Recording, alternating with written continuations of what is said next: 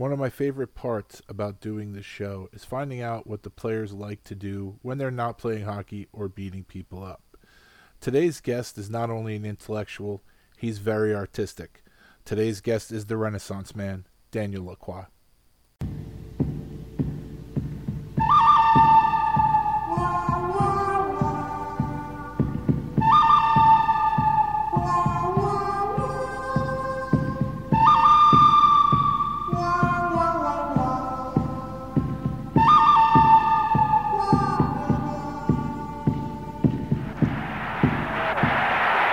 Nystrom's really getting some good right hands in. Gillies is down with Sandstrom. Somebody better help Sandstrom. Everyone must be held accountable for their actions. You cannot see your star carried out in a stretcher and do nothing about it. Oh my! Did Mick plant one on Secord? Wow! You can't put a bounty on a man's head. I just did. Spinning. Who's he going to go after? The puck drops and Baumgartner goes right to King, flattens him. But just a minute, Al Arbor has won 4 Stanley Cups, so don't start telling Al Arbor what to do, you and John Davison. Take care of Mason Tucker. Here's Franz Carlson.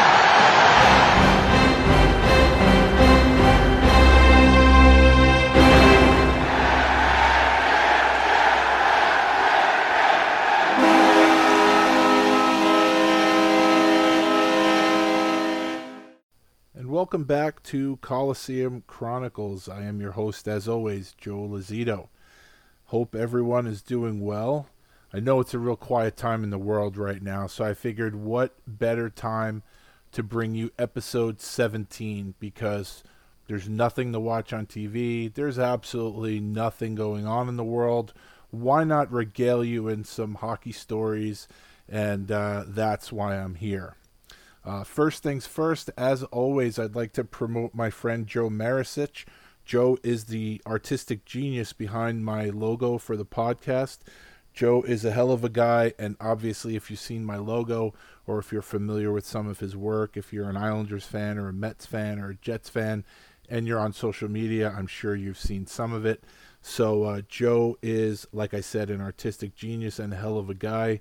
If you'd like to chat with Joe about having him do some work for you, you can hit him up on Twitter at GraphicsJoker, GrafixJoker, or you can go to loudegg.com. Once again, that's my buddy Joe Maricic, great guy, insanely talented. Hit him up. Also, want to promote a couple of podcasts. Besides my own, if you like this show, I'm sure you'll like the shows I'm about to promote. Fourth Line Voice, now a part of the Hockey Podcast Network. The originator, the old school, the OG, whatever you want to say.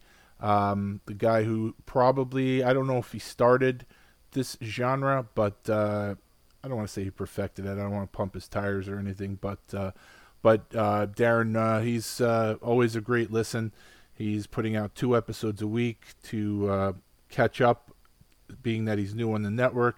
There's a classic episode from his old website and a new episode. And I think his latest episode of the classic variety was Sean McMorrow. And I think the latest episode was with Bobby Longgrass, the host of the Bucket Drop podcast. Bobby's a little younger than Darren and I, and they discussed, I believe I think it was on Bobby's show. They did the top 10 Montreal Canadian enforcers on this show. I think Bobby's got a pretty interesting story that he told Darren, and I haven't really heard him talk about it too much. He played some games in the Federal League, so it's a pretty good listen. I think he rates Zdeno Chara a little too high, though, on his all-time list, but that's neither here nor there. But check out Bobby's podcast, Bucket Drop. And like I said, Bobby was a guest on Fourth Line Voice, part of the Hockey Podcast Network. Also, Five for Fighting podcast, Alec's show. Alec is the emperor of the... what is it? Best Enforcer group? Jesus, I'm on it every day. I can't remember. It's on Facebook. It's probably the number 1 enforcer group on Facebook. don't think it's called the Best Enforcer Group anymore, but you'll find it. So Alex in charge of that, and he does a great job with his podcast. And he posted something yesterday on Twitter saying how he's got like 4 shows in the can. So I'm anxiously awaiting him to post some of those shows. So Fourth Line Voice, 5 for Fighting, Bucket Drop, definitely check out those shows. Other than that, so as I said, there's nothing going on in the world.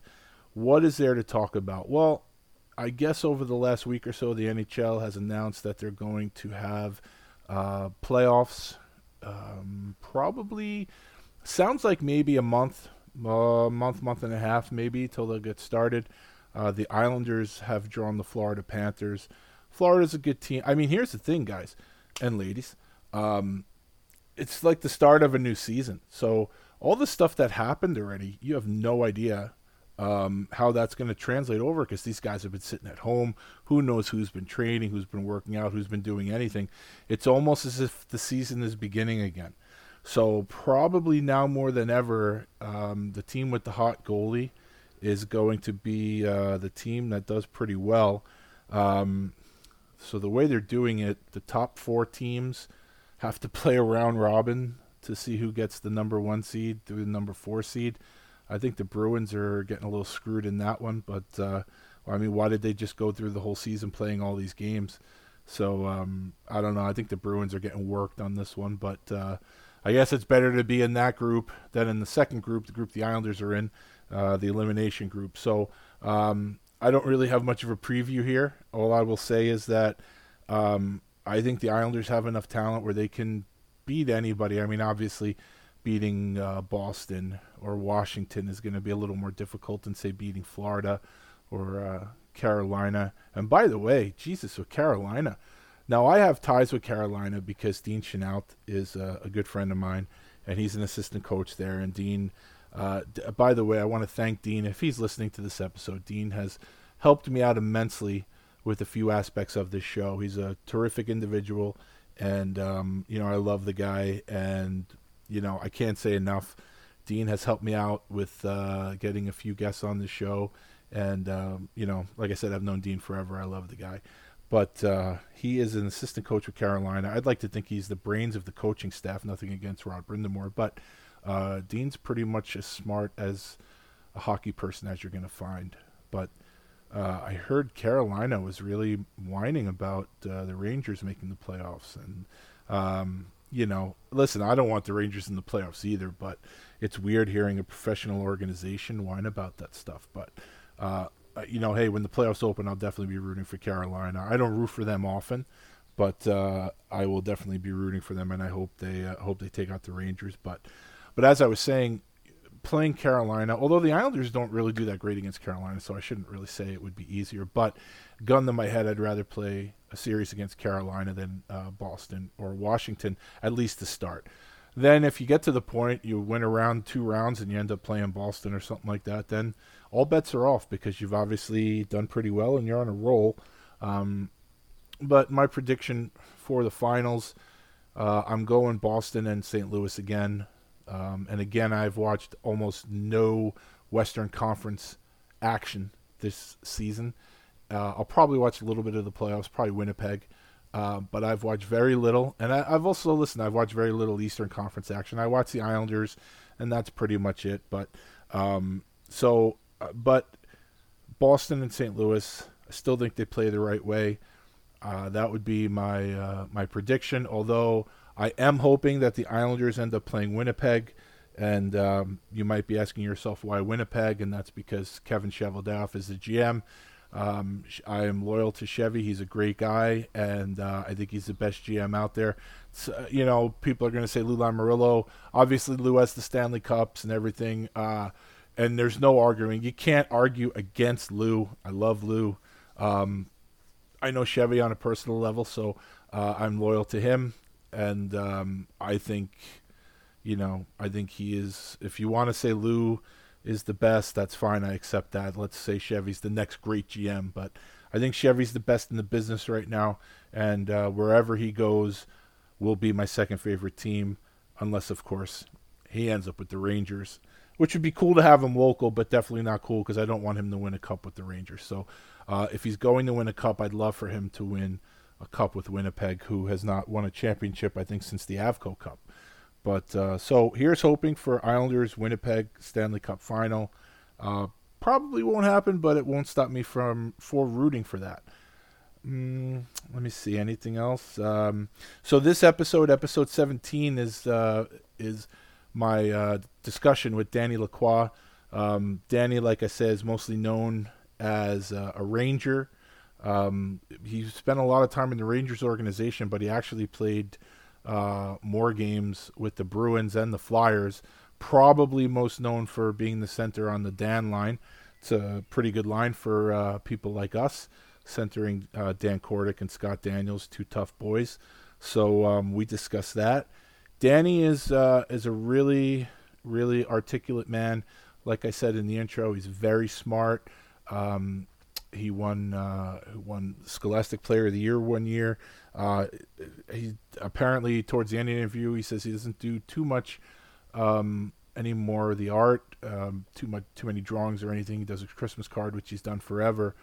Doesn't do too much of it, but Danny is he's one of those guys. It seems like that he's gifted in a lot of areas. So he loves photography. He loves to draw. Very smart guy and a real personable guy. Danny was coaching Tampa at the time of my incident, and I remember when I first saw him, he couldn't believe what happened. And Dan's very supportive. And like I said, he's just a great guy. So I'm happy he was with the Islander organization as a player for 1 year. He only played the one game here on the island against New Jersey, but he spent a year in the American League with Chicago, team that won the Turner Cup. So he is eligible to be on the show. So without further ado, I would like to present episode 17, Coliseum Chronicles. The Penalty Box presents Daniel Lacroix.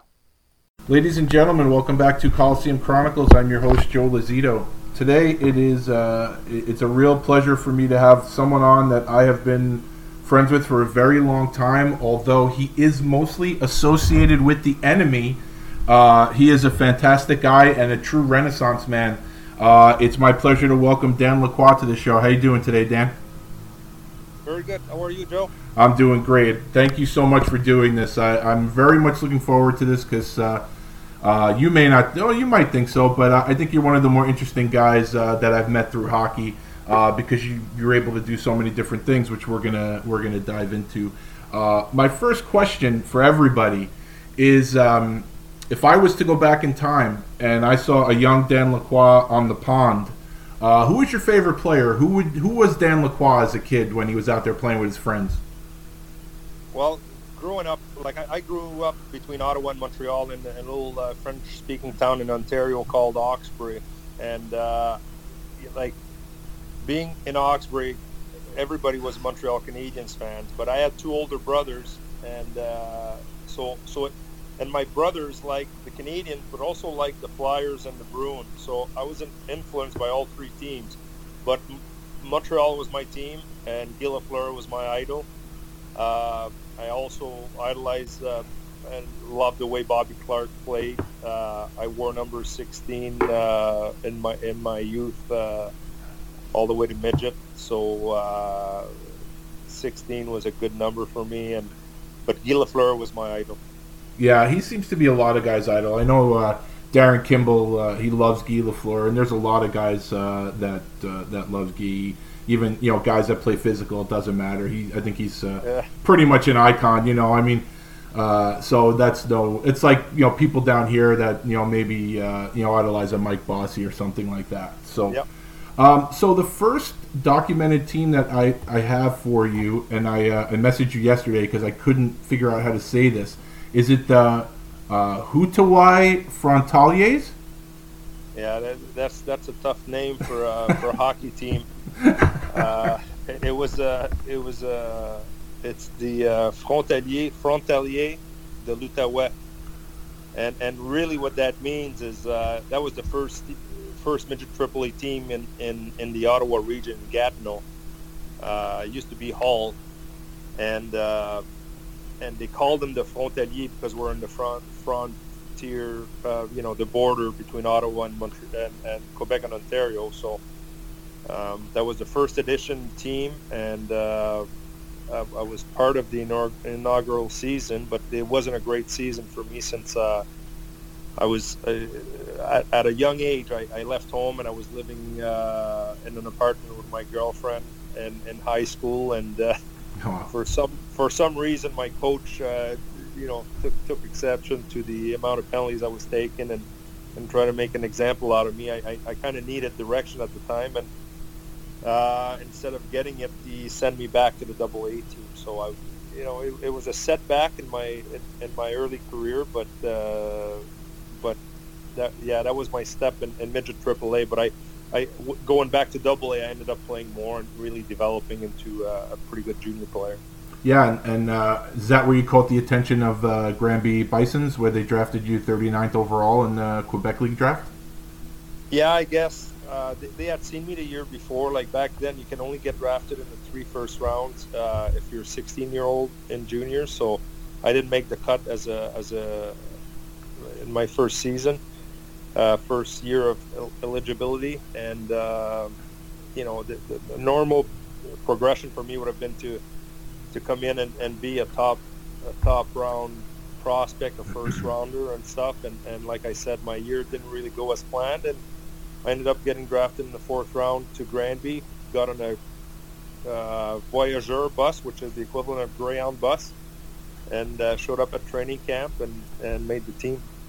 You make all these French names sound so elegant. I butcher them, but I'm listening to you say all these French. It's just so smooth the way you say it, and I just I butcher them. But your first year in Granby. So the research I've done, it leads me to believe that you're very much responsible for the success that Pierre Turgeon has had in his career. I wish. Funny enough, Pierre sat beside me in the dressing room. I sat beside him in the dressing room, I should say. And just a young rookie. I came in.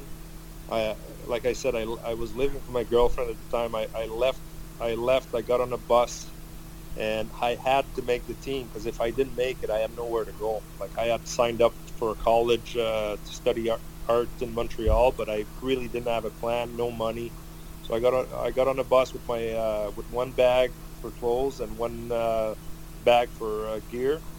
And the next day I had two scrimmages, 2 fights. I fought an overage guy that we became real good friends, and kind of clanged my way out to earn a spot. We had a real good team. We're first in Canada that year, and we ended up having a really good team. I made the team and got drafted. So when I was looking at the guys who you fought, the one name that stood out to me is someone that I'm a big fan of, and he did get a few games in the NHL, but he's mostly known as more of a minor league legend, and that's Marc LaBelle. I think you fought him twice that season. Is there any chance you remember anything about those fights? None whatsoever. It's too long, Joe. I'm trying to. Yeah, no. I remember briefly, but some bouts against older players I remember because, I fought a lot of 19-year-olds that year for a rookie, and I would sit in the dressing room, and I remember my captain Martin Simard, big guy that played in the American League and IHL for a long time and the NHL a bit, and we had another 19 or overage guy that was pretty a tough customer and a big defenseman, Mario Barb, and then I would hear these guys talk about, no, you leave this guy to me. This guy's running around a little bit, and I would just sit and not say a word. Well, obviously that was always a good challenge for me to make a stamp and being accepted within my team, and so I ended up finding out of my weight class quite often and getting my ass whooped a little bit. But overall, I learned how to defend myself, and I remember mostly some of the fights with the 19-year-olds and really tough guy. But that LaBelle was a really tough customer, and I can't say that I remember any of it. Well, that was, like you're saying, you set up the story where you basically got on a bus and you had to make the team because you really didn't have a plan B. And you obviously caught the eye of the Rangers in the 2nd round. So you played basically 1 year of major junior. and you had a nice season that year, and they drafted you in the second round, 31st overall. So I guess my question is, and I know the way that the league is now is way different than it was back then in terms of coverage that the draft gets and the meetings and all this other stuff. But when did, at any point that season, did you know that the Rangers were interested? Did you know if any other teams were interested? Did you have any sort of meetings or any inclination? Yeah, I didn't know early. Like I had an agent, kind of an agent that was looking out for me, and before Christmas, at one point, he would come and talk to the other players. Eric Desjardins was one of them. We were playing on the same team, same agent. But he stopped communicating with me, and I'm like, well, I guess I don't have an agent anymore. And then another agent, a friend of mine, Stéphane Quintal, who was on our team, he said, well, why don't you go with Bob Perno, who's my agent? And I ended up, talking to Bob. And then through Bob, I got 3 interviews, I believe. I believe Philadelphia. I know Edmonton. I had a meeting with Edmonton at a golf course. And then Richard Rose was a scout for the New York Rangers. Great gentleman. And he interviewed me twice. So I knew the Islanders, the Rangers, Edmonton, and Philly were interested. But Montreal, other team never contacted me. And that year, you have to remember back then, the same thing. The rule applied. I can only be drafted in the first 3 rounds. And I was rated in the 4th round. So really didn't expect to get drafted. I didn't invite my family. The draft was in Detroit, and I went on a bus with my agent and all his clients and all their families. So we had Yves Racine, Stéphane Quintal, Stéphane Matteau, bunch of, guys that Stéphane Fiset. Like, I think we might have had 6-7 guys that were drafted, everybody with their families. But I went by myself without anyone, because I didn't really think I'd get drafted. Right. And certainly not in the 2nd round. And then I heard my name, and I was the most surprised kid in the stands that day. Oh, that's tremendous. And I mean, you rattled off a bunch of names. Out of the whole group, you had to be. I think Quintal was a 1st round pick. I don't know if Racine was, but were you one of the first guys picked out of that group? No, Racine was a 1st round pick to Detroit. I believe Stéphane Matteau went early to Chicago, 2nd round. Mm-hmm. So I'm trying to remember. Fiset was early to Quebec, I believe. I can't remember. That's a long time. But I was kind of in the middle of that mix, Mm-hmm. So it was a good group of guys. Yeah. Well, that sounds like a great day, man. I'm really happy for you. That must have been amazing. So I'm happy that you had such a great draft day. That's awesome. Let me tell you a little story about that. Like I got drafted by the Rangers. I was actually walking around on the concourse with Luc Robitaille, because I was a stick boy in Hull when he played Major Junior, so we knew each other, and Luc was a 20-year-old rookie in the NHL after his first season. That's in 87. And he just, 86, I believe, the draft. And he just won Rookie of the Year the night before. So he came, we met each other in the stands. He said, Dan, you want to eat pizza? You want a slice? I'm like, sure. So we go up to get Little Caesars, walking around, and he's getting stopped every 10 feet by fans and people to congratulate him on the Calder. We grab our slice. As we're walking back, that's when the Rangers made their call. Oh, no kidding. So I went down and got introduced. They asked me if my family was there. I said, no, my family's not there. So you want to call them? So I said, sure. I called my mom. Nobody at the other end. I just leave a message. Hey, Mom, by the way, I'm just got drafted in the NHL by the Rangers. I'll talk to you soon. Bye-bye. That's great. That's so great. So you had 1 year in the Quebec League, and now you find yourself at New York Rangers training camp. I'm sure they had some pretty big name guys there. What was that like, a young Dan Lacroix walking into a professional locker room? Well, my first NHL camp didn't really go well. Like I showed up and I went to my Major Junior camp before, and my first year junior, I had fought this one guy probably 5 times, a rookie, same age. He was a right winger. I was a left winger at the time, and we got about 4 or 5 fights, and I made the team. He didn't make the team, but he came back the next year with a vengeance, and he was ready, and he wanted to make the team. So I ended up fighting him 3 more times in that training camp, and broke my hand in the last fight. So I was taking a plane 3 days later to go to New York, and I showed up with a cast. So they weren't really happy about me. I didn't get to skate and try out for the team. Oh, I didn't know that. Okay, so I was going to ask you about some of the other young guys in camp, like Rudy and Mark Janssens and Mark Tenorti, but it didn't matter because you didn't actually suit up at all. No, I didn't suit up, but I'll tell you what I remember from them. It was the Rendezvous 87 or something, like the Russian series. I remember Alain Lemieux, Mario Lemieux's brother was there. I watched a game with a bunch of rookies, bunch of guys in Armonk. We used to stay there, and I just remember Rudy Postchek. The first time I met him, Rudy was there, and they had Michel Bergeron was the coach, and they had signed up this guy from Quebec, Serge Roberge, and I didn't know Serge, and you know Serge. Oh yeah. Not a lot of people knew about him, and the prize prospect for the Rangers was Rudy. In his scouting report, they said eat snails for dinner. I remember reading that, and Rudy was as tough as they come. But Serge Roberge, he could keep up with Rudy because he's a very good technical fighter, and these guys must have fought 3-4 times, 4 or 5 times, and I couldn't believe what I was seeing. Every time they'd get back on, and Roberge would do better, and they were even fights, but Rudy was really busting himself up before there was even exhibition games, and that didn't really sit well. So with the brass, so they ended up putting those two. I remember Phil Esposito coming over the board during a scrimmage and said, "That's enough, you two. No more fighting." He screamed at them for them to stop. And then the next day, I think they put them together as roommates, and that was the end of it. They never fought again. They put them as roommates, but that was my first training camp. I remember that. I remember Mark Tenorti being there, and also the other guy that really caught my eye was Jake Caulfield. He was so big. I remember those guys just being so big.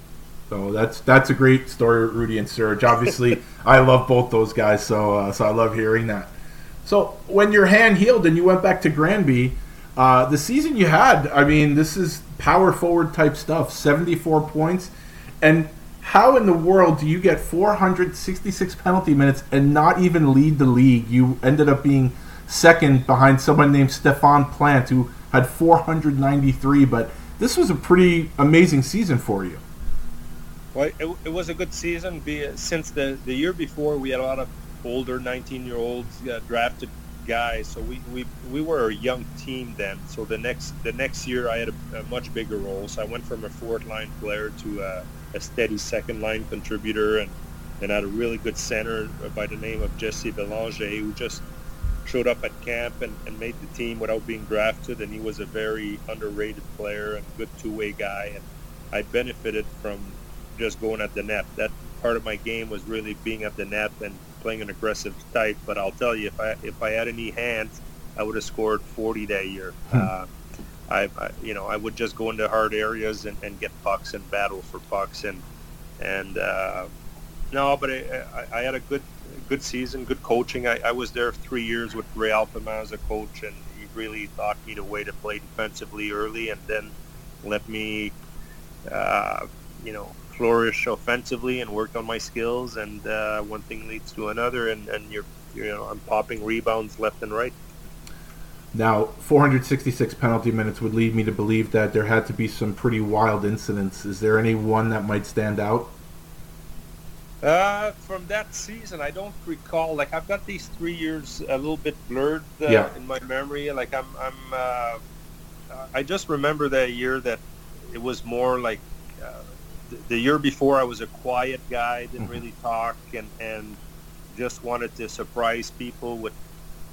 I didn't expect anything. Now I had a little bit more of a reputation. I was drafted, and I kind of the referees. I played with an edge, but I was a little bit out of control. I took way too many stick penalties, and that stayed with me for about 6 years, where I would get a lot of 10 minutes. Those numbers are inflated a little bit. I don't think I probably had the same amount of majors as the year before. Yeah. But I had a lot of 10 minutes. It was kind of a trend in the queue. They would just give out 10s, like if there's 7 minutes left and there's a little bit of a lead on one side, and then the two teams would come and it'd get a little bit scrappy. They'd give 10s left and right. So that's inflated. So, but I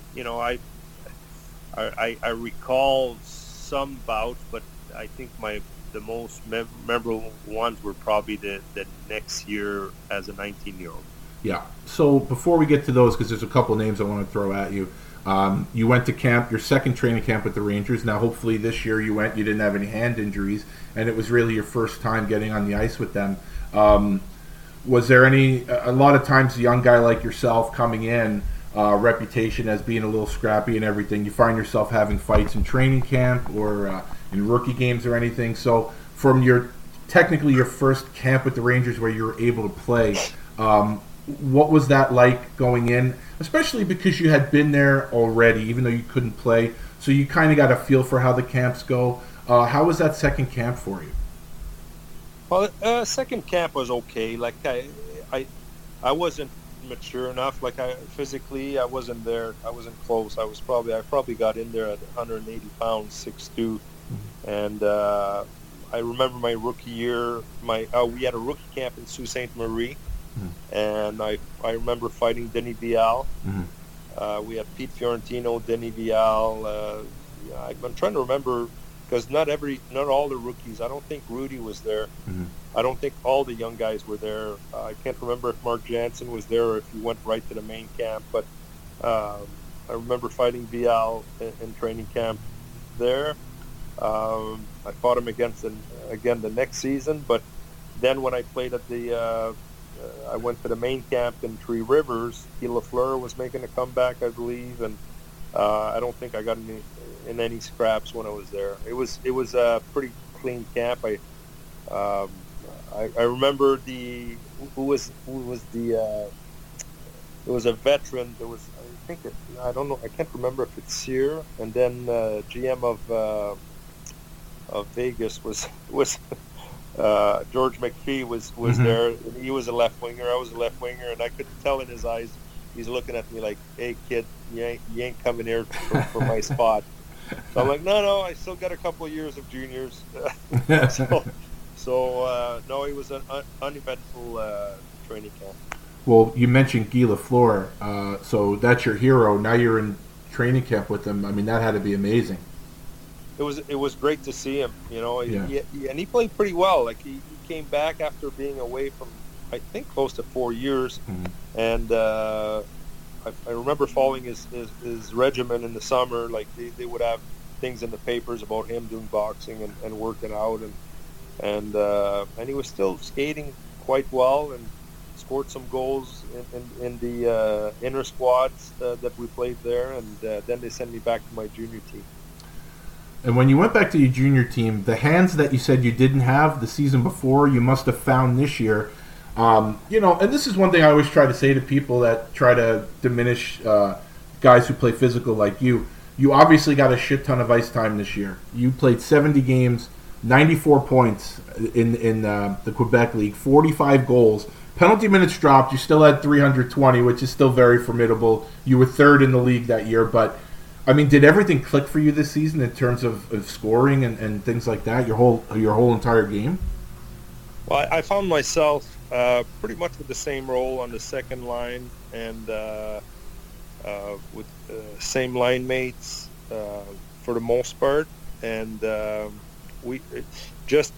big difference was I was on the power play. Like I was in front of the net on the power play. I think I had over 16 goals on the power play. So that really just boosts your total. Like I was more of a penalty killing guy, and next thing you know, I'm in front of net, and the puck just comes to you when you're there. But I gained confidence, and that's not from my own admission, but I'm still good friends with one of my junior teammates, and he remembers vividly. He talked to me about it last week. He goes, Dan, when you came back, you would come back from a 1 week or 2 weeks of training camp in the NHL, and the way you shot the puck in the 2 weeks you were there, I could see a difference. So I became a better shooter. I got a few more goals from a little bit outside the slot, and had a pretty good pace as far as goal scoring was concerned. And although you did score the 94 points, you did manage to put up 320 PIMs. And there's a couple of names on your fight card that year. First guy you fought, he's played several games in the NHL, and I'm sure he was a lot bigger than you back then. And that's Francois Leroux, who was with St. Jean at the time. Do you remember that fight? Frankie, yeah, of course I remember. I still can't. I remember him lining up, and I'm like, how am I going to get to that guy's face? Like, his arms were like extended in front of him, like he was sparring in front of me, shadowing, and I'm looking at him like, oh my God, it looks like he's like 10 feet over there. There's no way I can get. I don't think I threw a punch. Yeah. I couldn't get close to him. I just remember him being a big kid. There was a guy who you did throw punches with. He's a Vancouver legend, and of course he played some time here on the island. You had 2 fights with Gino Ojic in the playoffs. I've only seen one of them, and that one was pretty wild slugfest. And one thing I will say, as I went through all the footage I have of you, you didn't go down too often, and I guess that was maybe a good thing or a bad thing. But Gino hit you with some shots in this one that I think would have put a lot of guys down. Not only did you not go down, you kind of mounted an offense of your own, and I think that was the first fight. Do you remember those 2 fights with Gino? I don't think there was 2. I think probably if there's 2 on a card, it's probably that we got matching okay. kicked out or something. But okay, there was only one, and that's probably the most memorable one here for a few reasons. Like this was a playoff matchup against a team, Laval, that was a way better team, but we were underdogs, but still had a pretty decent team, and I know that Gino was terrorizing our players, and I remember my coach saying, we had the same coach, he goes, Dan, we're going to play these guys, and Ojic is just terrorizing our guys, and my coach used to tell me, like, I don't want you to fight these guys. Like, you got to play. You're a big part of our team. You got to be scoring goals, and so don't fight guys that play 3 shift a period, and we lose you for 15 minutes or something. So I would stay away and refuse, and then he goes, Dan, I'm gonna have to send in one guy, a defenseman on our team that was 6'4", 220 pounds. Much bigger than me. Goes, I'm going to send him, but if he gets his ass kicked, you're going to have to. You're going to have to go. I'm like, well, you just tell me, coach. Like, I'm okay to go, Gino. If that's going to help our team. Yeah. Not something that you look forward to, but something that comes with the territory. And sure enough, in the first period, Gino and my buddy Eric go at it. Gino destroys him, and I'm sitting on the bench now, more nervous than ever. I'm like, if you just let me fight him the first game, and I would have taken it without nobody telling me anything. I would have dealt with that, but instead it ended up dragging along, and of course that's not a good it's not a good situation to be in. But Gino was so ferocious. Like, he was tough, a lot of energy. We didn't know much about him. The fact that I didn't go down was partly because I was decent technically. I always felt I could get into fights and hold my own defensively, and I didn't have to. I wasn't a slugger that I needed to kill a guy. I just wanted to get comfortable and set up in my fight and not get my ass whooped. So I would always come in with good technically, and I thought I could handle myself well. And another thing I did, and I learned pretty quick, is I was fighting guys that were 20, 30 pounds out of my weight class, and one way for me to survive those fights would always to like, if you watch that, I would slide and kind of take him towards the board. I always liked to have fights where I was closer to the board, so I could use the boards and the glass as leverage in situations when guys were stronger than me. So the reason I didn't go down on that, not because he didn't punch me hard enough, but I think one time he did punch me and my skates lifted from the ice, but I just bounced off the glass and came back. And I remember not being hurt at all out of that fight, and that was probably the longest junior fight I had. No, that was definitely one to watch. If people want to look for that on YouTube, I'm sure it's on there. It's definitely a fun fight to watch, especially for us since we weren't in it. But you're someone who's always taken pride in outside things from hockey. Like we'll touch on your art later and your photography, but this season you were acknowledged as a QMJHL Scholastic Player of the Year, and I know that academics is always something that's always been very important to you. So and not that you did it for the award, but was it nice to be acknowledged? Yeah, it was nice. It was really nice. I didn't expect it.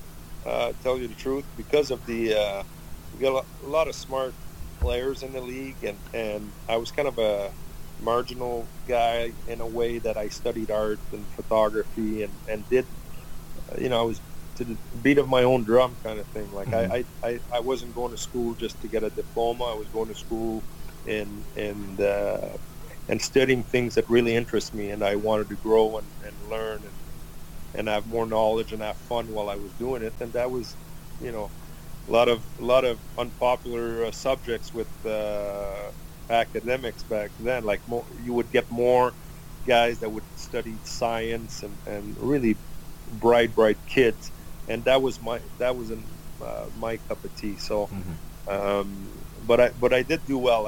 And one of the things is, after my first year junior, I remember being in a fight my first year where I had an infection in my knuckle in my left hand. I ended up being hospitalized for 2 weeks. I almost lost my hand after punching a guy in the tooth and got it infected. So what I didn't do is, at the local college, I didn't quit my classes. So my marks were terrible, and I didn't go to school for a month, and the Q were going to send me out of school because my marks were so bad. So I needed to meet in front of a group and with all the, I don't have the English words actually, so I'm sorry about that, Joe, but that's okay. I needed to meet with the league and my sports consultant with our team, and then I needed to sign something to say that I was going to be committed, and I needed to pass all my class from that session on. So my first year I wasn't very serious, and then my second and third year junior I was really committed to it, and I really enjoyed going to school and spending time away from the rink. Nice. And that season, after the playoffs were over, you did get, I guess you got called up to Denver. It says that you played 2 games. You had an assist. So even though you had been to a couple of camps, now you're actually seeing game action. Although it was only 2 games, how did you find that adjustment? Well, it was a good step. The IHL was an older league. We played Salt Lake City in the playoffs, and I remember watching a couple of games, and just the overall feeling of what pro hockey was about wasn't a good experience for me. Like I got there was some good players. I believe Mike Richter and Brian Leach were there. Simon Wheeldon, I remember, a good centerman captain. But what I recall is that we had 2 first games on the road, and we're down 0-2 against Salt Lake City, and players, if we won and extended the series, we weren't playing until 10 days later or something. So guys did not want to win games, and it was a simple in math. It was pretty simple. Like they needed to. If we did win, they would have needed to buy another month of rent, right? And they didn't make enough money even if we won the first round to cover that. So it made no sense for them to win the series, and it showed. So I was so surprised by that this was allowed to happen at a pro level, players came in and weren't really engaged, and it didn't make sense financially for them to pursue and to play any longer. So we lost 4 straight to Salt Lake City. Wow, I never heard that before. That's pretty interesting. They've changed.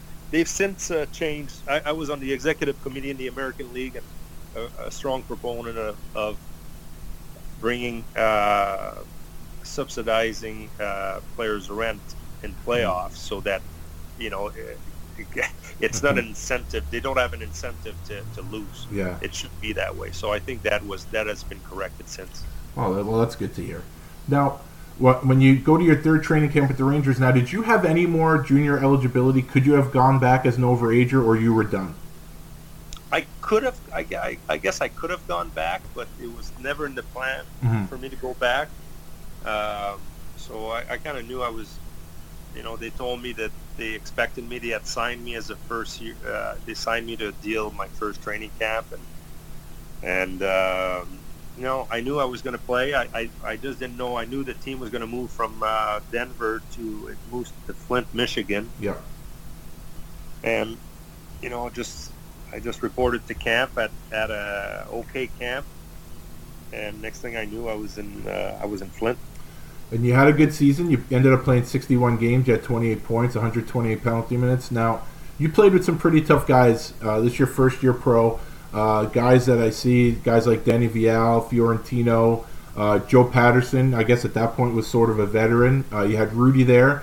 And a guy named Jim Laddish, who legend has it had one of the best fights ever against Rudy back in their days in the Western League. So you definitely had some help. Where did you fit in that pecking order? Well, I was in, I was one of the 3 rookies. Me, Pete Fiorentino, and Denny Vial would get our share of scraps, and we played a hard game, all 3 of us, and obviously you'd see the Western boys like that knew each other. We'd play Link Gates and Kalamazoo and some of our other opponents that we didn't know nothing about. It was always good. I remember Rudy and especially Jimmy Laddish was real good to me, and a good influence, a good veteran, and would kind of tell me, I came in a little bit cocky and not knowing. I remember going after Stu Grimson in Salt Lake City, and I jumped the bench. We played back-to-back nights, and the night before I jumped Ken Sabourin because he cross-checked me in front of his net. He went to change, and I jumped the bench. And guys after the game, they're like, "Lacroix, you're nuts. We have to play these guys tomorrow." I don't give, and I'm telling them I don't give a crap. They got, I think Rick Hayward, Marty Simard, Sabourin, and Stu Grimson. Yeah. They had more than enough, and we had a tough team, but it wasn't about the other guys. It was just, to me, it was just. I didn't care about the other guys. I wanted to get back at this player who just cross-checked me behind the neck. I wasn't going to accept that. Right. But sure enough, the next day, after warm-up, guys are telling me, keep an eye on big. I can't remember if he was 32 then, but keep an eye on him. I think he's looking at you in warm-ups. I'm like, really? That guy, that big guy wants to fight me? Sure enough, he did want to fight me. So anyway, it was. I had a good season with them. It was a good rookie season with good veterans, and it was a good way for me to learn the ropes. How did that fight go with Stu? Well, here's what I did. I'm like, well, if he's the one coming after me, I'm going to find a way to go after him. So I backchecked out of position, and I'm telling myself I'm just going to run him, and then I'll fight him as I backcheck and hit him. So I did that. I backchecked. I hit him so hard that I went flying, and by the time I looked up, he sucked. He had his first punch broke my nose, and all I remember, I still have my gloves on. So I've got my face against the glass, and I'm bleeding profusely, and I can see the fans through a little bit of the glass. And I'm like, I'm getting my ass kicked right now. So I got to figure out how to drop the gloves and not get killed. So I did. I turned. I did a little switcheroo. I got a couple lefts in there, enough to make it look good. Then we got kicked out because there was less than 5 in the period, and I came in and guys were I remember the guys coming in and going, "Way to go, Danny boy! Great fight, Danny! Oh my God! Look at his face!" And yeah, that was my first broken nose. That was Stu that really did it to me, and the guys thought I did pretty well, I guess, in the fight. But once they saw my face, yeah, I didn't win that one. Well, Stu's done that to a few guys, so so you're just one of many. It's not, and it's Exactly. One fight I did have on video from that season. You actually did very well against Stu's teammate Darren Banks. He's another guy that was on Salt Lake. Yep. I don't know if you remember that fight at all. Yeah, I remember. I remember Banks because Rick Hayward was a defenseman, a tough defenseman that played in Hull with Luc Robitaille Jr. and I was a stick boy with that team, and I really idolized him. I looked up to him. He was a good junior player. He played a scrappy game, and I remember one game he's coming down the middle, and I stood up on him. I was back checking, and we kind of ran into each other, but it looked like I ran him really hard. He stayed on the ice, so I ended up finding Darren Banks that game. I didn't know who Banksy was, and Banksy had a few LBs on me, Yeah. but he didn't know I was a lefty, so I remember doing pretty well. So. That was one thing I wanted to ask you. It seemed like throughout your career, obviously when you first turned pro, people don't know a lot about you, but even as your career went on, it still seemed like you caught a lot of guys by surprise being a lefty, and I definitely think that was an advantage for you.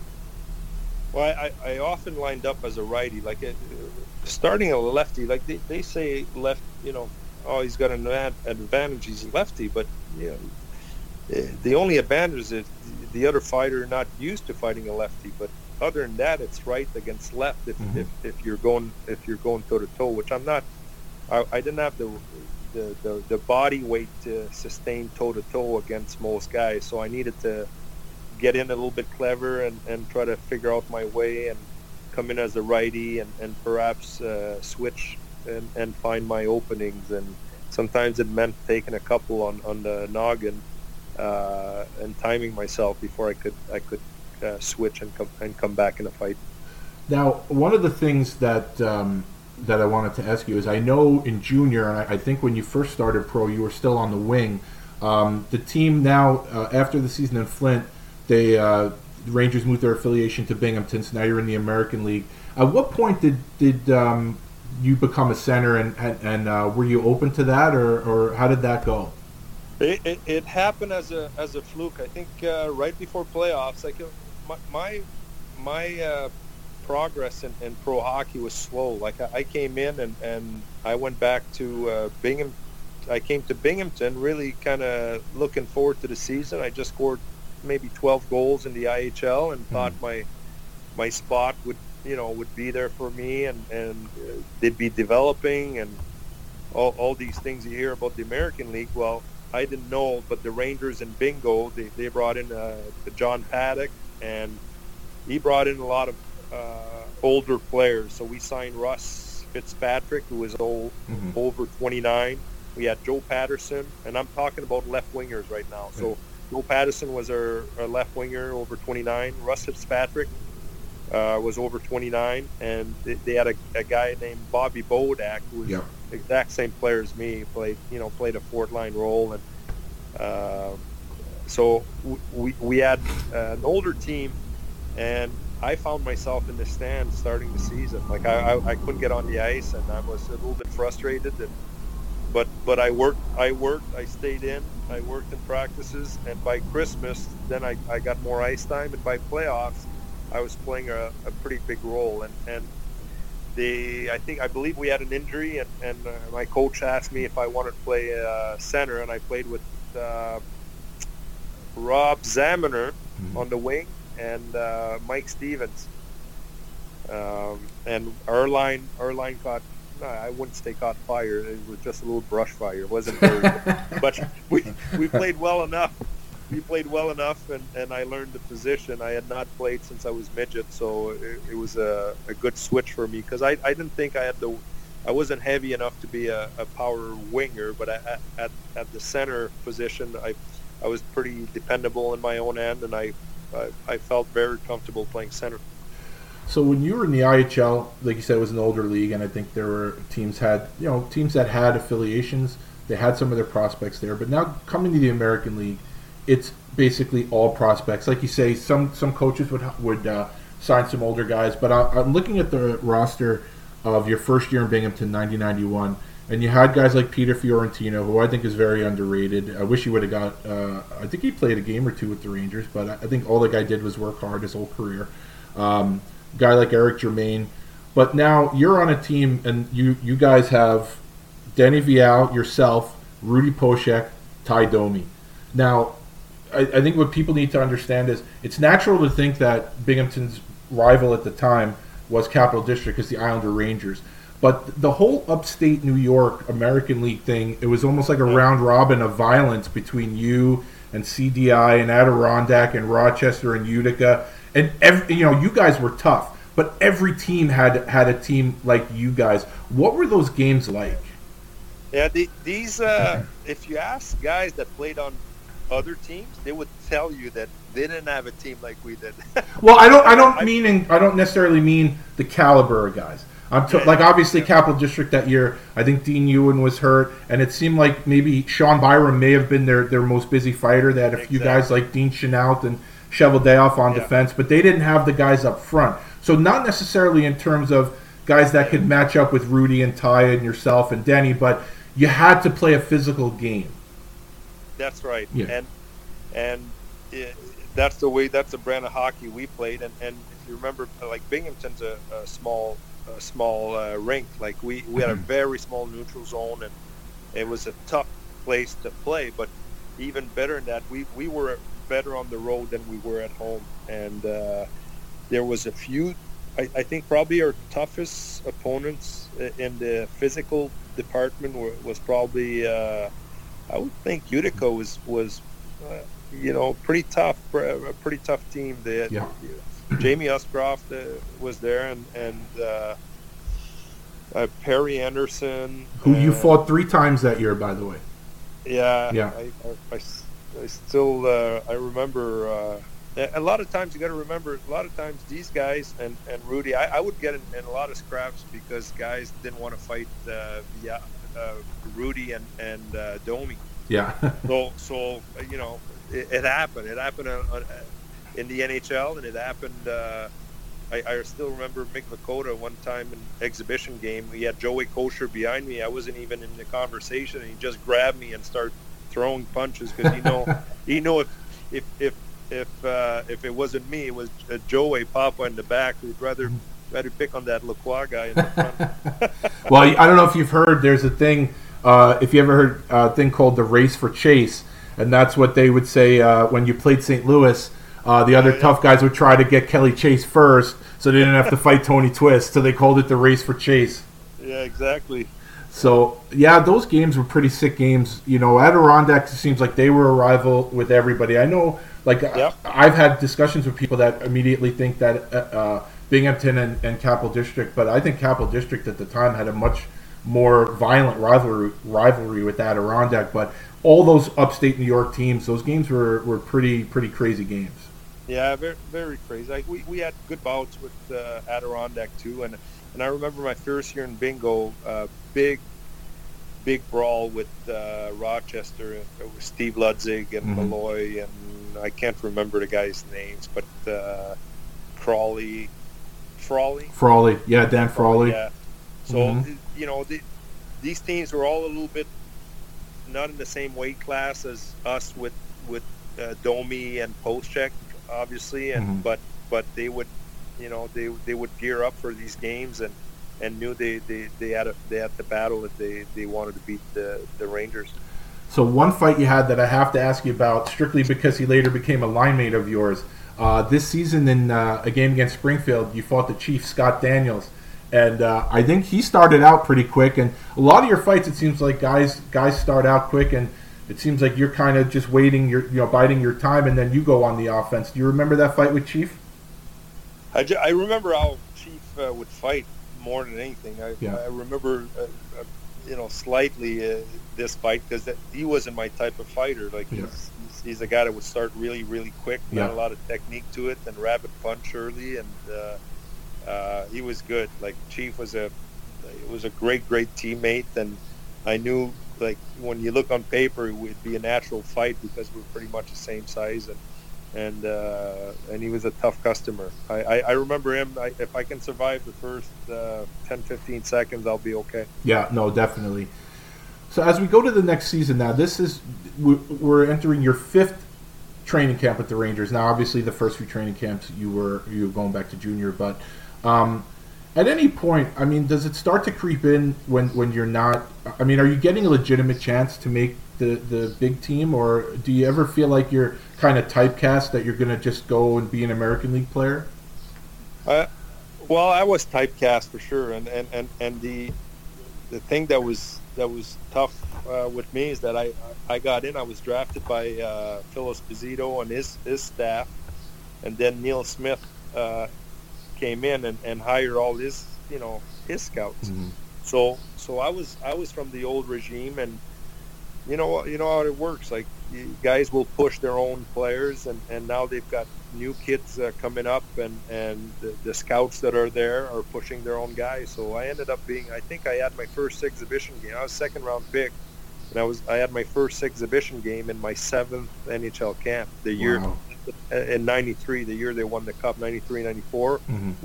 When Keenan came. Yeah, I had a real good camp that year, but that's when I got my first exhibition game. I ended up playing 5-6 exhibition games that year. That's unbelievable. This is crazy. So this season in Binghamton, again, we talk about the upstate New York teams, and as I was going through the footage, again,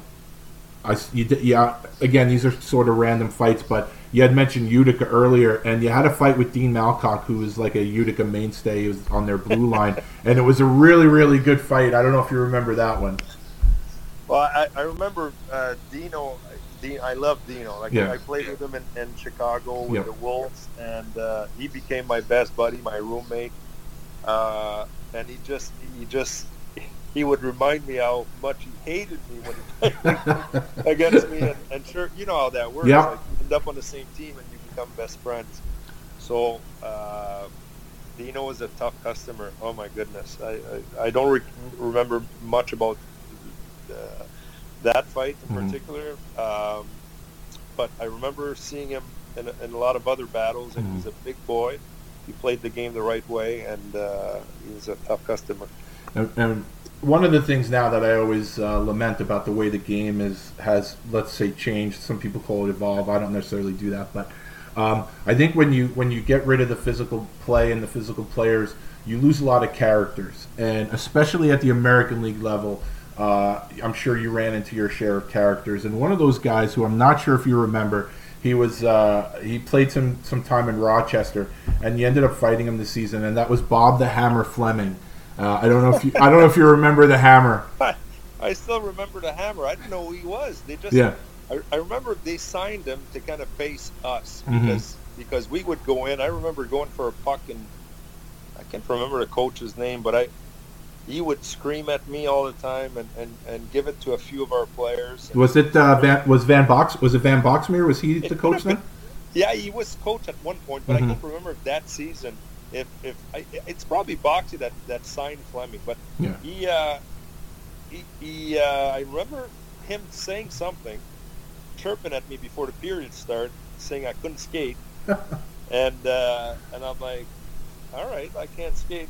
Yeah, you're probably right. I can't skate. I went in the corner against one of his defensemen, and I was second on the puck, and the guy didn't want to go first.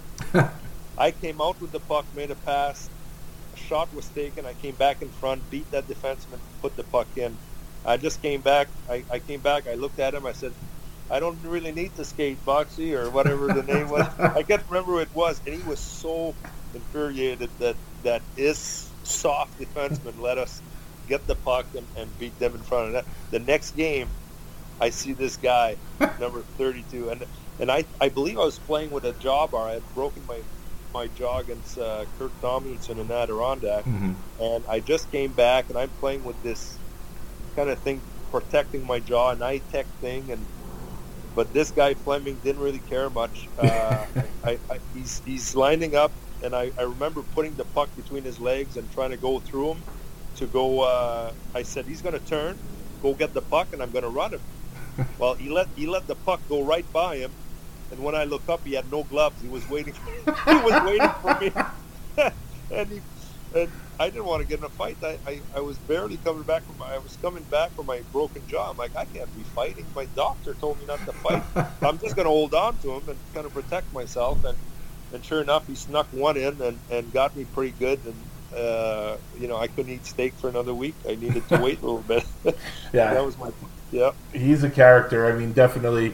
And he's probably that kind of guy where he'd play wherever he's playing, and then Rochester would bring him up for certain games. And I think he's most famous for on YouTube.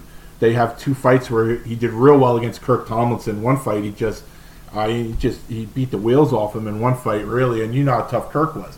So he's one of those guys that, these minor league guys that you're just not going to see anymore, and I think that's a sad thing, actually. Yeah, I'm just wondering how old he was when I played him. Like, I can't remember, but to me he was like over 35. Like he looked older. He definitely looked a lot older than all you guys. Yeah, well, anyway, like, to me I was fighting my dad. But he's tough. He's tough. I just remember, look at this guy. Like, they just signed this guy up. Hey, Dad, I guess they signed this guy. He's coming to, they signed him just to play us. I'm like, really? This guy? Like, anyway, it is what it is. So when we go into the next season, and you had another fine season with Binghamton, you had 43 points, 255 penalty minutes. So when you first started, you had guys, like Rudy and Denny Vial, Ty. And I think this was the first year, I think you played with Darren Langdon, who was as tough as they come, but a completely different style. And I don't think he intimidated guys like Rudy did, but he was more of a technician. And again, you had guys like Fiorentino there and Marcinishin.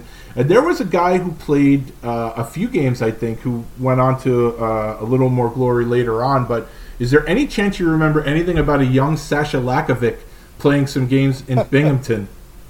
Yeah, I do recall when we signed him, when he came to us. I remember him in practice, the way he skated and the way he looked, but I don't recall him in games. I believe he went to Utica afterwards, or I might have played against him afterwards, and then I saw him. The next time I saw him, he was in the movie The Miracle. Yeah. As a Russian player. Yeah.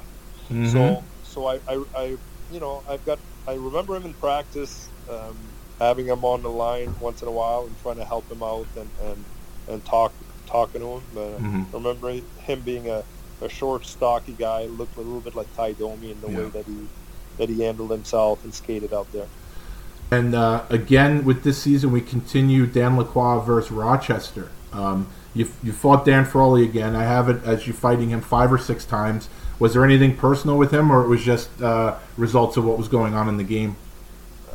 More results. Like, he was an emotional player and played the game really hard, and pretty much cut from the same mold.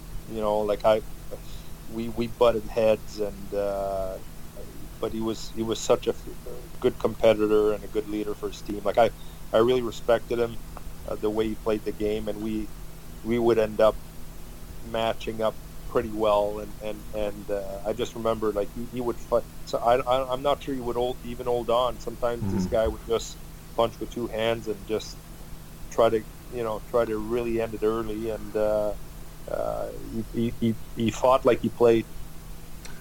And a teammate of his who you always seem to hook up with that season more than once was another minor league guy, Bruce Shoebottom. Bruce Shoebottom, yeah, I remember him playing against him in Portland. If I remember, yep. I think he was in Maine. He was, and with Kaminsky, and then they got him in Rochester. I wanted the puck in his corner. I wanted him to turn and go get the puck so we could run him. He wouldn't have to stand up and hit us. And I just, when he looked mad, he looked so mad. Yeah. His face, he was intimidating because, I couldn't grow hair on my chin back then. This guy's got white long face, Shoe. Like he was, and it's funny because I've contacted him since I retired. I've talked to him a couple of times through. I can't remember if it's Lincoln or something. I remember meeting him. He's such a nice guy. And I had seen him play in the playoffs. I believe in the playoffs against Montreal when he was with the Bruins. So I always, I remember the name, I remember the face, and now I'm facing it. I'm like, oh my God, I might have to drop against this guy. I'm looking forward to it, but I kind of went in there defensively and tried to hold my own, I guess.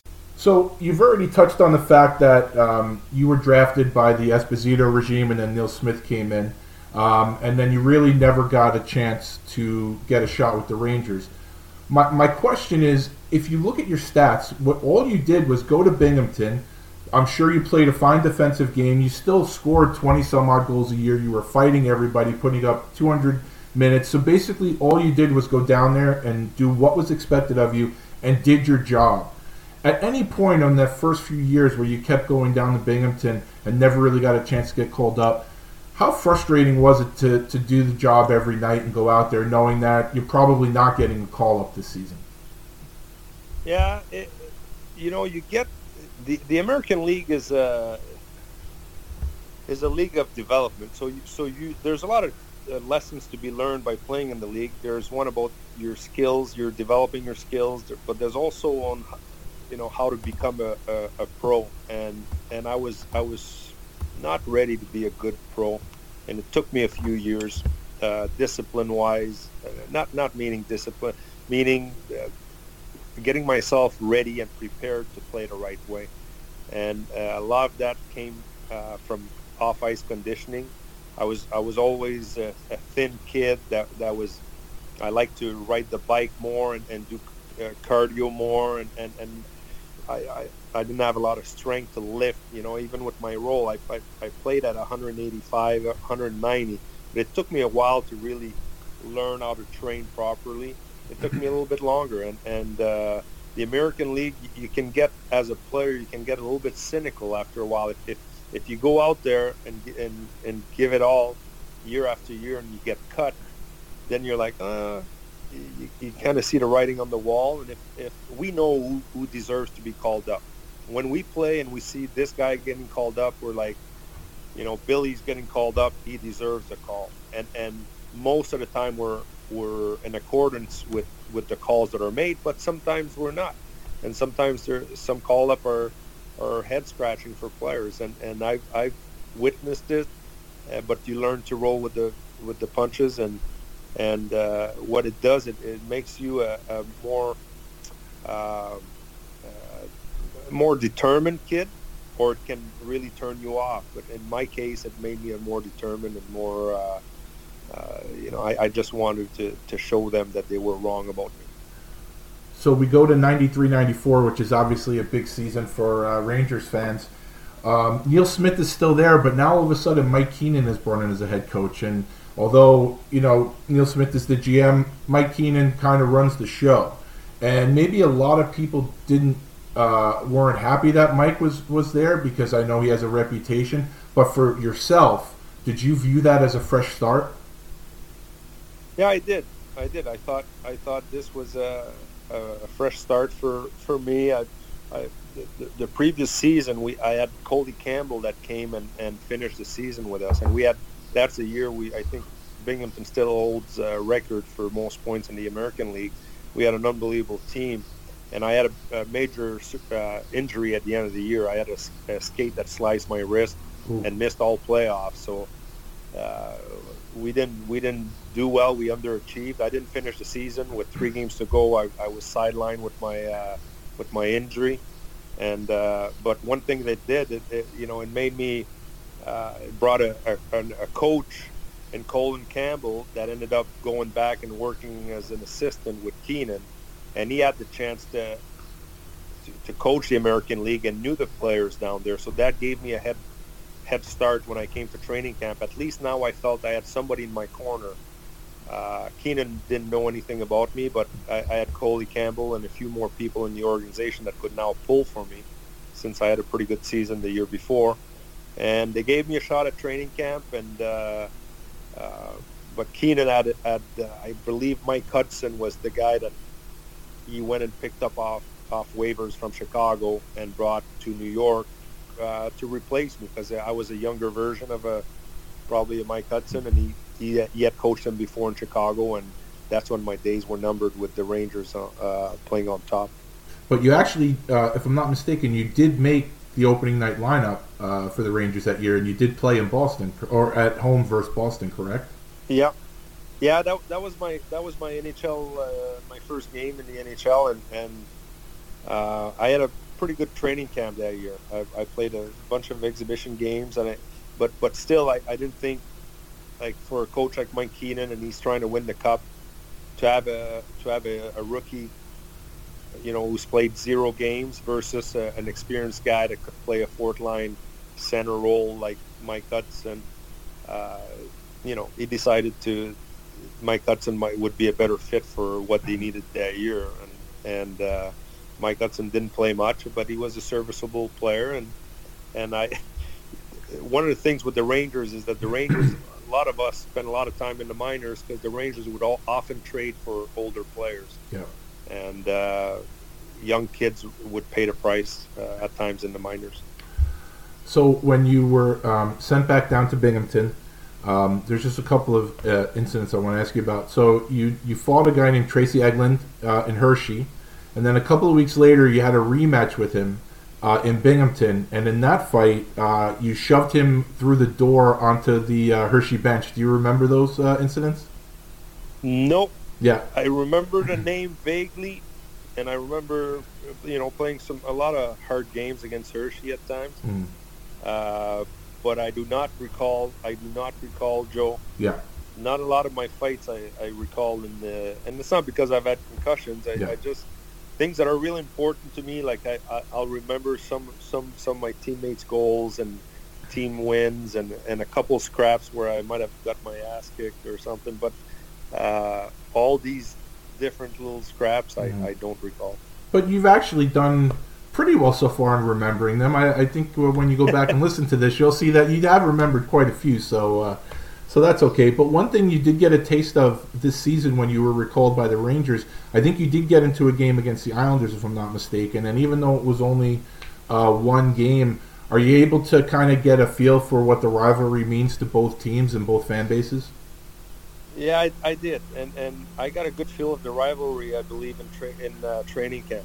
I remember playing exhibition games against the Islanders, and I think we might have played back-to-back, or one on the island and one in New York, and I remember feeling it then.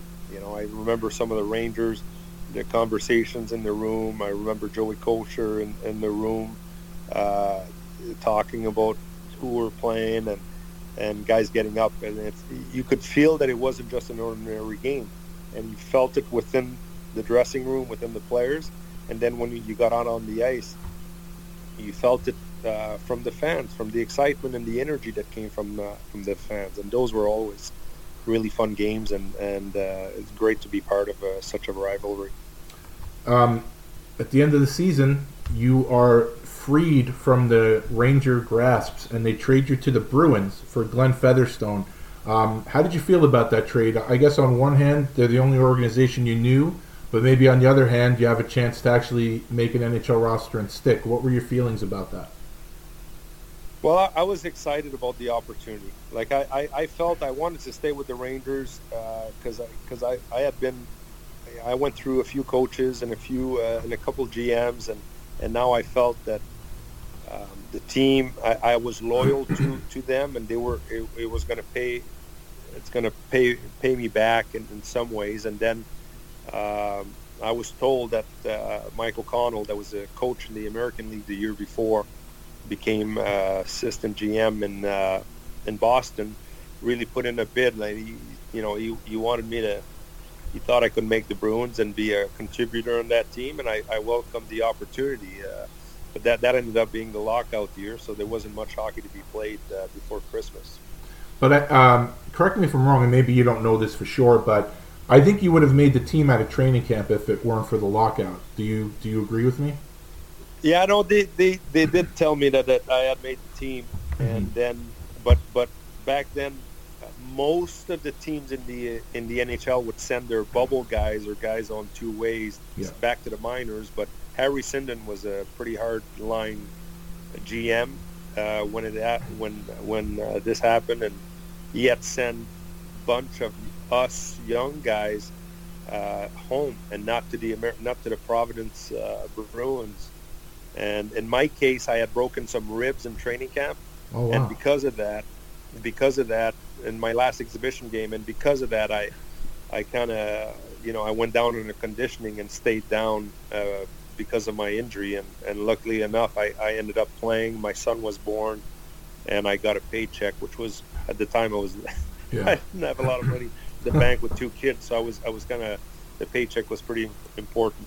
And when you were down in Providence, you played 40 games, half a season, and eventually you were called up to Boston. But even with only 40 games, you ended up leading the team in penalty minutes with 266. A couple of things I want to ask you about. There was a young guy that was up and coming with the Devils in Albany named Christoph Oliwa. Now, I know you say you don't remember a lot of these, but he's a guy that's a pretty big guy, and he's a bit of a character. Do you remember that fight you had with him? Yes, that one I do remember. I remember the game. The game was in Providence, and I remember this big gangly kid, running around a little bit and not not being fully coordinated. It looked like, and I remember the scrap. He was a pretty tough kid that. Not as technical, he was just starting out, and I remember having a pretty good scrap, and following his career after that, I had a bunch of other games against him afterwards. Now, also, this was the season where it seemed like there was a little bit of a rivalry that developed with. Now, as you know, I love you, Danny, but you had a little bit of a rivalry with someone else who is a really good friend of mine, and that's Kevin Kaminsky. And I think this was the start of it when you were in Providence and he was in Portland. And you two guys always managed to find each other out there on the ice. And it happened later with the Rangers too. But, I mean, he's a guy you always have to know where he is on the ice at all times, similar to yourself. I love the way Killer played. Like, I really did.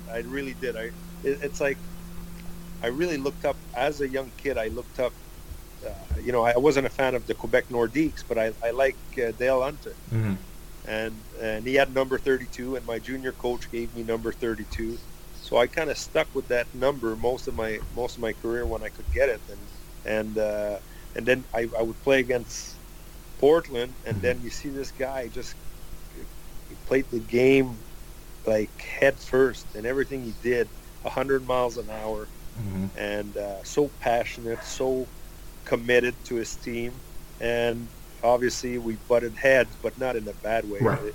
I think there was a lot of respect there, but we did end up having probably a few scraps. But I don't think those were scraps. I don't think we ever really squared off and fought. I think they were more that, after the whistle and a few bodies would come together, and because he wasn't chirping as much. He let us play. He played hard, and sometimes he played over. He crossed the line, and then some of us took exception to that and wanted to get back at it. And there was a lot of people. He was chasing guys around more with his hits, looking for big hits, and then he would get chased around a little bit by big guys who wanted to probably get a piece of him.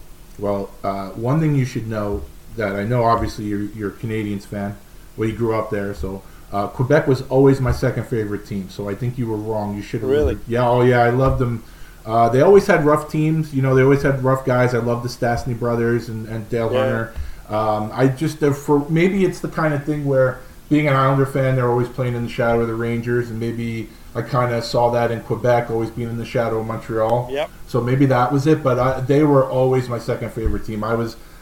For a guy from Long Island, as devastated, I guess I could be as devastated as I could be being on Long Island when they moved to Colorado, but I hated that. They were always my second favorite team. I love the Nordiques. And nice. Yeah, the other thing is, you probably didn't see it too much because you were in the games, but whenever Killer would play against the Rangers, oh boy, did he drive Davidson and Sam Rosen crazy. It was fun listening to those guys. They would just, he drove them nuts. So that was always a fun I watch. remember him. I remember his line in Washington. He played with Mike Eagles and Craig Berube. Yep. And Killer on and that was a tough line, like, because Eagles played really hard. Yeah. I ended up coaching his son in Moncton in Major Junior, and he was such a competitor. And then Chief on one side, and then you got Killer, and we had pretty good games. The Rangers and Washington were always hard games. Oh, ton of fun. I love those games, definitely. Yep. So NHL comes back, and you find yourself in Boston, and you have a bunch of firsts. So tell me about your first NHL goal for the played when you were at the Bruins against Philadelphia. Yeah, my first game with the Bruins, opening night. It's the last year of the old Boston Garden, and I just happened to go to the net.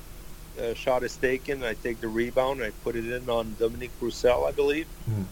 So opening night, I'm like, well, I'm feeling pretty good. We won 4-1. Cam Neely had only 3 goals. Who got first star? Who got first star? You or him? Cam Neely. Yeah. They call him Bone.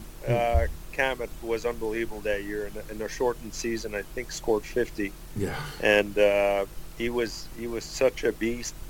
And but I had a good. Yeah, that was my first game at the old Garden for the Bruins, and opening night. I said, well, that's going to be. I'm getting an opportunity. I'm going to have a chance to tuck a few in, and that was my only goal this season. So.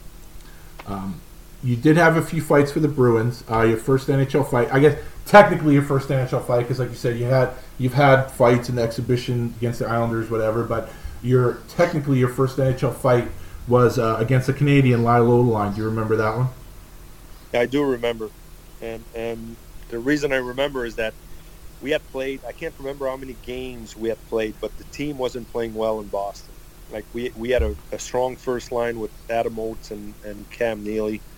And a couple strong Ds, but there was a lot of, the third and fourth line, and we weren't young goaltender. We weren't winning a lot of games, and I remember reading or hearing that they would place some of us on waivers, or there might be some changes coming to the fourth line. So I'm like, I'm not going to go down without a fight. Like I need to get myself involved, and I would try to get some hits and create things in games, but I never got a chance to get a scrap. So I remember playing Montreal and bumped into Odeline, and I told him, "You want to go?" He's like, "No." I'm like, "Come on, man, I really need one." Like, and then he. And I knew he was a lefty. I believe he's a lefty. Yeah. So I went left on left. So I had no arms done, and it wasn't much of a fight, but at least it might have bought me a couple more weeks in Boston. And then while you were there, you ended up fighting Paul Laus, Mike Peluso, and you had a really nice go with Chris Tamer. Any of those fights stand out to you at all? I mean, you didn't pick on little guys there. No, I do remember. Being in the NHL is my first. I'm in a different league and with different fighters, and as I had played in the American League and know the league and knew the guys that had been established in that league, and now you're in a different league with different weight class. You got some bigger guys, and remember how Paul Laus was always a willing combatant. Yeah. He was very, very tough kid. I think he led the league in majors that year, and Tamer was more my weight class, more of a B fighter that I could really he liked to play the game and throw his body around, played hard, and we ended up finding each other a couple of times while I played in the league. So I guess things are going along in Boston, and then how in God's name do you find yourself getting claimed off waivers by the Rangers of all teams? Well, here's what happened. Like the team wasn't winning in Boston, so they put 4 of us on waivers with the intentions of sending us down. I think Mark Potvin, myself, Mikko Makala, and either Steve Hines or someone else. I think 4 of us were put on waivers with I think to send us to the minors, and then the Rangers claimed me. The good thing about the Rangers now, Coley Campbell was now coaching. He knew me. He had me in the American League. He knew that I could be a good depth guy if they had injuries. And they still had a pretty good team in New York. And interestingly enough, Mark Messier was hardly practicing at the time. He had sore wrist, sore ribs. So Mess would come in, ride the bike, and he always needed somebody they needed a center to run to skate in his spot during practice. So that pretty much became my role. I think I played 1 game with the Rangers. In the 25, there was 25 games left in the season when I showed up there. I played 1. I did 90% of the warm-ups in case somebody would get hurt, and did the same thing in playoffs. We beat Quebec in playoffs, and then played Philly. And I just remember being just an extra guy that did warm-ups and stayed ready. But I also felt that I had the veterans were really good with the team, and I knew all of the guys, most of the guys, if not all of the guys, when I showed up there. So it was a pretty smooth transition. And then going into next season now, so now you're coming back, you're going back to camp with the Rangers, and like you say, Colin Campbell was there. So because they claimed you, but then you only ended up playing the 1 game. When you come to camp next year, do you have the discussion with Campbell at all, where he basically tells you, "Look, I'm going to give you every opportunity to make this team," or were you at least a little concerned that it was going to be more of the same with the Rangers? No, I kind of knew it'd be more of the same. Like I knew where I stood. By that time, I had enough experience and didn't think too highly of myself to think I should have a spot coming to camp. So I knew I would have to earn my spot, that there'd be extra guys, and my goal was always to do my job as well as I could and find a regular spot on the team. And if they had other plans and other players, I wasn't an expensive player, so knowing that you're also oftentimes an easy guy to send down, and I'm like, well, I'm gonna come in and try to earn my spot, and that's what I had to do my whole career. In that season, you ended up with 2 goals for the Rangers. Your first Rangers goal was against Washington. So even though it wasn't your first NHL goal, was there sort of a relief in the fact that you've been in this organization for so many years, and you actually finally got some games with them, and you actually scored a goal for them? Yeah, I did take a lot of pride in being with one. All my contracts were signed with the Rangers. Like, I never signed with the Bruins. I was traded to the Bruins and went back to the Rangers. And, by that time, it's my 8th NHL season. And to be able to feel confident and comfortable with players that I really liked. Like, I really enjoyed the group with the Rangers and the dressing room they had. I was good friends with the guys that I played in the minors when they started, like Mike Richter and not often, like Leachy didn't play in Flint, but Mike Richter certainly did, and I remember them coming in the league when I was going to camp, and so there was a familiarity there, and I just wanted to see these guys who had just won a cup, and for me it was big, because my first NHL game with the Rangers was big, because I had waited a long time to get it, and then scoring my first goal was pretty special. At the end of that season, you became a free agent, and you signed with a team that was probably perfect for you. I think it worked out pretty good, at least for almost 2 seasons. What led you to sign with the Flyers?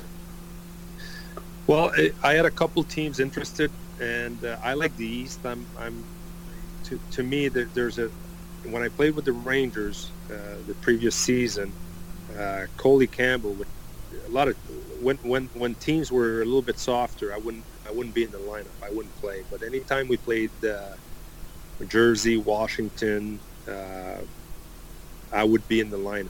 So we'd come and play Montreal, I'd be scratched, and then when we'd play harder teams, I'd play. And Philly was one of the teams I played. And it was always a team. When I grew up, I liked the Flyers and the Bruins and the Montreal Canadiens. So now to have a chance to play in Philly, I thought that was a pretty good fit. And when you walk in, one of your assistant coaches is Dave Brown. How'd you get along with Dave? Love Dave. He was really, really good to us players. Like, he wasn't far removed from, I think he was only, that was his first year or second year coaching, and he was really good to us, really good to a young kid, to a kid like me that you know, once in a while would scrap. He was always really supportive, and I remember him between periods coming in, always tapping on the pads if one of us had a scrap, and always very encouraging and very good listener, a man of a few words, but would get a pretty good read on situations and had a good way to simplify situations that sometimes us players have a tendency to overcomplicate at times. One of the things that I think is very special about you, a player like yourself, a player like Kevin Kaminski, Mark Jansen, Zdeno Konopka, is that you play the physical role, you drop the gloves, but you're all centers, which is a very rare thing. And because you're a center, you go to Philadelphia, and now all of a sudden, how did the Dan line happen? Well, just the combination of, like, we played hard lines, and every team in our division had pretty big lines, and if you remembered, Mike Peluso, Randy McKay, and Bobby Olik were the big line in Jersey, and that kind of put the standard, like, who in our division could play a line like that. Not a lot of teams had the manpower to do it, and on our side, there was John Druce would be with our line once in a while. He would come in and out, and we did a rotation with 4 guys, or a guy maybe called up from the minors, but we did play a lot of games together, and we had fun playing together, and we had such a good team that when you put the puck deep in the corner, Dan Kordic wasn't going to go trying to play a fancy game. He would go in hard on the forecheck, and same with Scott Daniels. Chief was a great teammate and loved to play the game and played a lot of energy, and so having us 3 around was a lot of fun. Like, it's probably one of the best line or the most fun line that I've played with at the NHL level, for sure. See, and this is what I'm talking about. So you talk about the Devils line, and obviously I like, Mike Peluso, I like Randy McKay. Not really so much a Bobby Holik fan. But on your line, and a guy like Jansen's in Hartford, let's say, where he's playing with Stu Grimms and Kelly Chase, you guys to me are the X factor, where you could go to Washington and put killer between, say, Craig Berube and Chris Simon. You could play between Kordic and Daniels.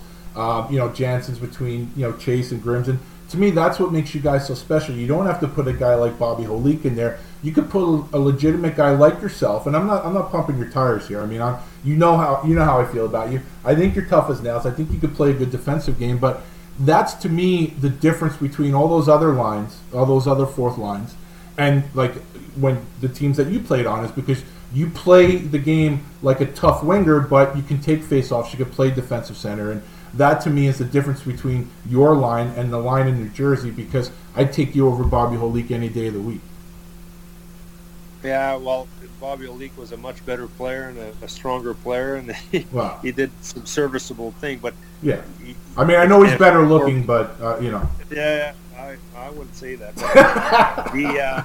For us, like, sometimes when you add 3, Kordic was a heavyweight guy, but Chief and myself were, more like I always call them B fighters, but we're guys that will show up every night and play a hard game, and sometimes you have strength in numbers. And in our case, you've got 3 guys like us that will go in, and most nights we just want to have an easy night and play a good game and have fun. Like, we like to play the game. That's what we want to do. So most nights that would be the case, and then some nights, it's going to be a battle. One of those nights that was a battle was the night that you had your first Flyers fight, regular season Flyers fight. You picked on a little guy in LA, Matt Johnson, small guy, if you remember that fight. And then later in the game, you gave Kevin Stevens a pretty good elbow, and you were suspended for that. So I guess question one, do you remember the fight with Matt? And question two, did you deserve to be suspended for that elbow? Yeah, I remember both, and I did deserve the suspension.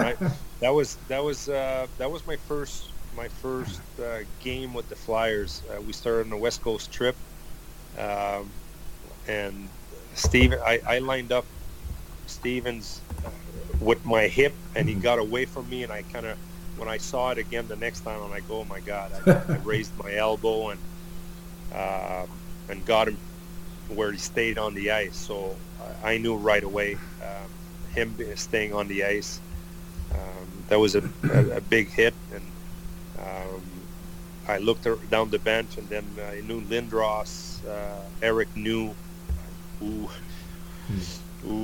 Matt was, and he said, well, just be aware he's going to come after you. And, and I'm like, oh, that's a big guy. That's a little bit out of my league, but I said, well, I'm going to find a way to hold on to him, and that's what happened. And it was also a statement game for me, playing my first game with my teammates on a new team. So I remember that game vividly. So that whole season, you played 74 games, 7 goals, by the way. That's not too bad. I don't know how many Bobby Holik had that year, but 7 goals in 74 games. So you're playing, I would think you're playing regularly.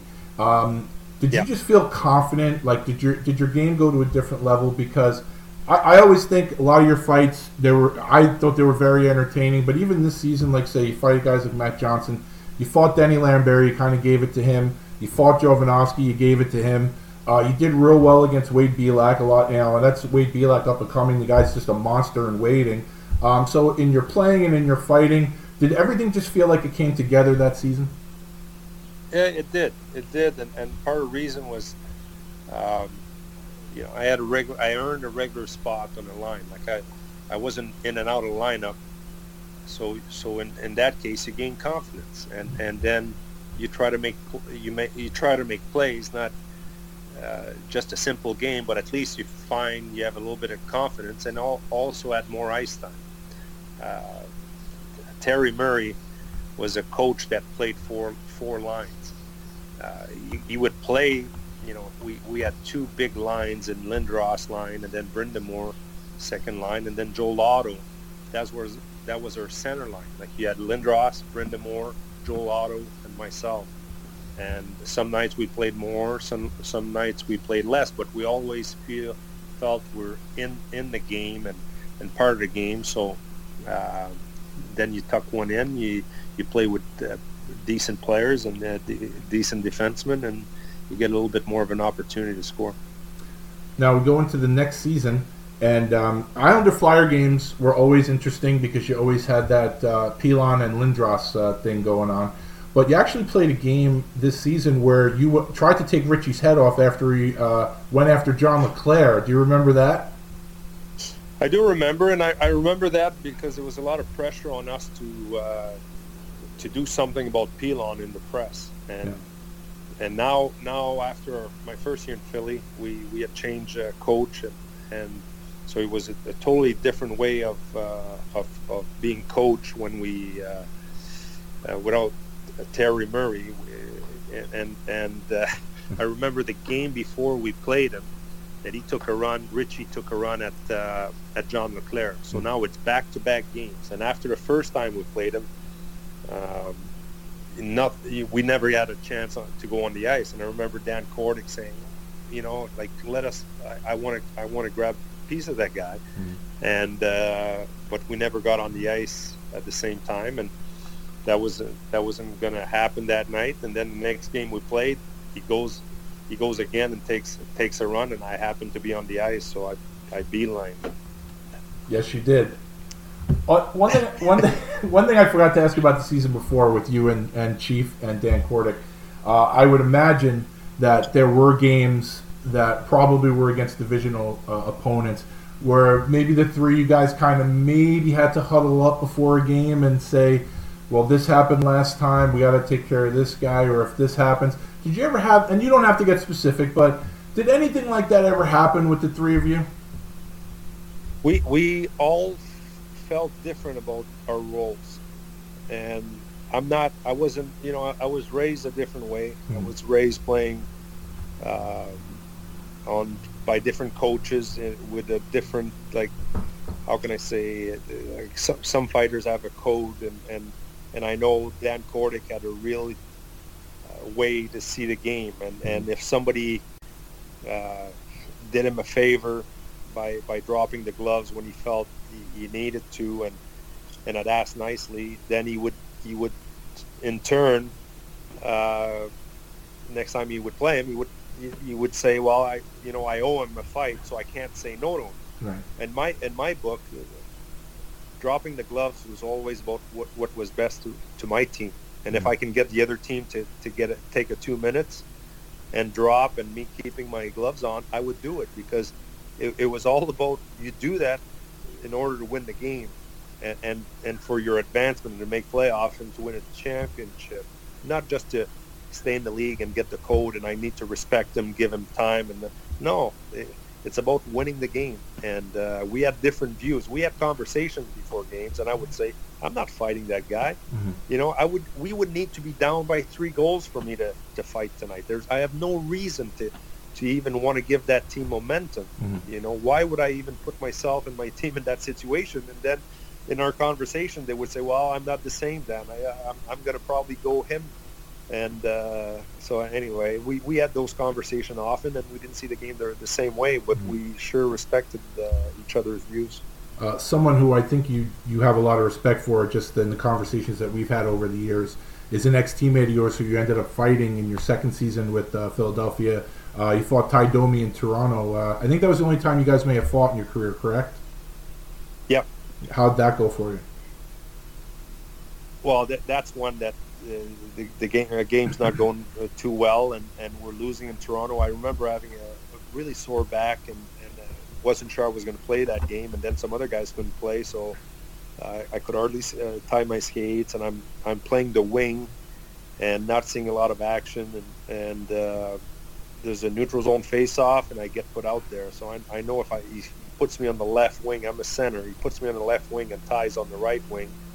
Then I go to Ty. I'm like, Ty, you want to go? Like, I want to change the momentum of the game. We're losing by a couple of goals. And he goes, nah, ask Kinger on the other side. He'll fight you.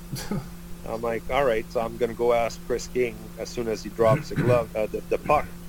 And as Ty says that, they drop the puck, and then Ty's put on a show. He backs up and then starts sparring, and so we end up going. Yep. Now, speaking of your ex-team, excuse me. Now, you played a game in MSG, and you and PJ Stock were kind of going at it, and it was getting a little physical, and you got knocked down, and when you got up, you had you were basically face-to-face. You had on one side you could grab PJ Stock, and on the other side you could grab Eric Cairns, and I think you might have made the right choice. PJ's tough. PJ, don't get me wrong, PJ's tough, but were you cognizant at that moment? I mean, hockey is such a fast game, but when you look up and you have PJ and Eric Cairns, were you cognizant and said, maybe I'll let Dan Kordick go after Eric? Well, the other thing you have to remember, I played with Kearnsey when he started in the league, in the American League, and I love the guy. Me too. He was a real good teammate. He was just a young guy coming up, and talk about being gangly and not grow into your own body yet when he first started as a 20-year-old with us, but to see him grow and become the player he did. But I also know that as I look up, I know that I'm not by myself. I got Dan Kordick behind me, so I got one guy that's 6'6". you got Kearnsey that's 6'5", and then I look around. It's me and PJ Stock. So that's probably a better fit to let Kearnsey fight the courts. Now, that season's almost over, and now, I love most of the guys who do the job. There's probably a handful of guys I don't really care for. One of the guys I really don't care for too much is Andrei Nazarov. I think he's a bluff, to be honest with you. And there was a game in Tampa where I think he suckered you, and then Darcy Tucker. Could you take me through that whole incident with Nazarov and Tucker? Well, just to I can just briefly. It's one of those situations where we're up by 3-4 goals, and you'd like the game to be over with, and not much is going on. They have Sandy McCarthy, we have Dan Kordic, and I can't remember if Scott Daniels was playing, but so we play Tampa. They're not a very good team, and like I said, we're leading by 3-4 goals, and then some chirping after the whistle, and it's guys that none of the big guys are doing anything. It's little guys just chirping away, and I've got this guy that I don't know. I'm not sure who Nazarov is, and I don't have a beef with him. I don't think nothing's happening, and then I believe Tucker was telling Nazarov to drop his glove and fight me, and I'm looking at him going, like, can you please shut it? Are you serious? And I'm not even looking at Nazarov. I'm looking at Tucker through it, and Nazarov dropped the glove, sucker punched. I thought at the time my orbital bone was broken. I was bleeding profusely, and I think I needed like 60, 70 stitches. No way. To repair the wound. But at the time I didn't even know that it was Nazarov. I had no idea. I was just kind of in front of a guy with my gloves on, and I was directly looking at Tucker talking from the back, and Darcy doing what he did best, and that started the whole little brawl.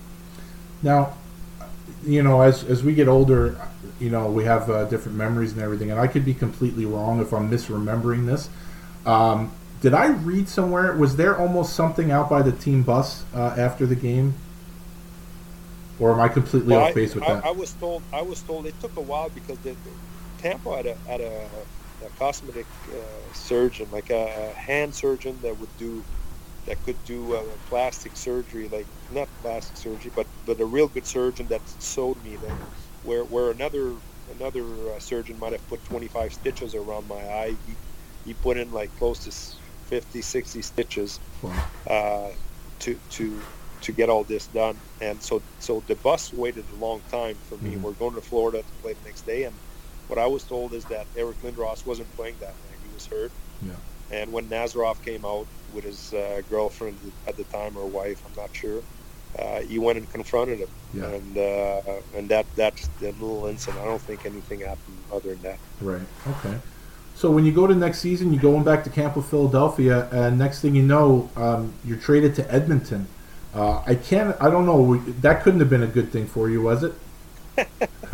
No, wasn't a very good thing, and I knew it could happen because they had signed Mark Bureau in the summer, and it was a way for them to upgrade their fourth line position, get a guy. He had a real good playoff the year before in Montreal, and he signed him to a lot of money. So I had just signed a new contract, and Clarkie, sitting down with Bobby Clarke afterwards, after the trade was done, he said, "Danny, I wanted to give you a 2-year deal because I think you've been a real good soldier, a real good serviceable player for us.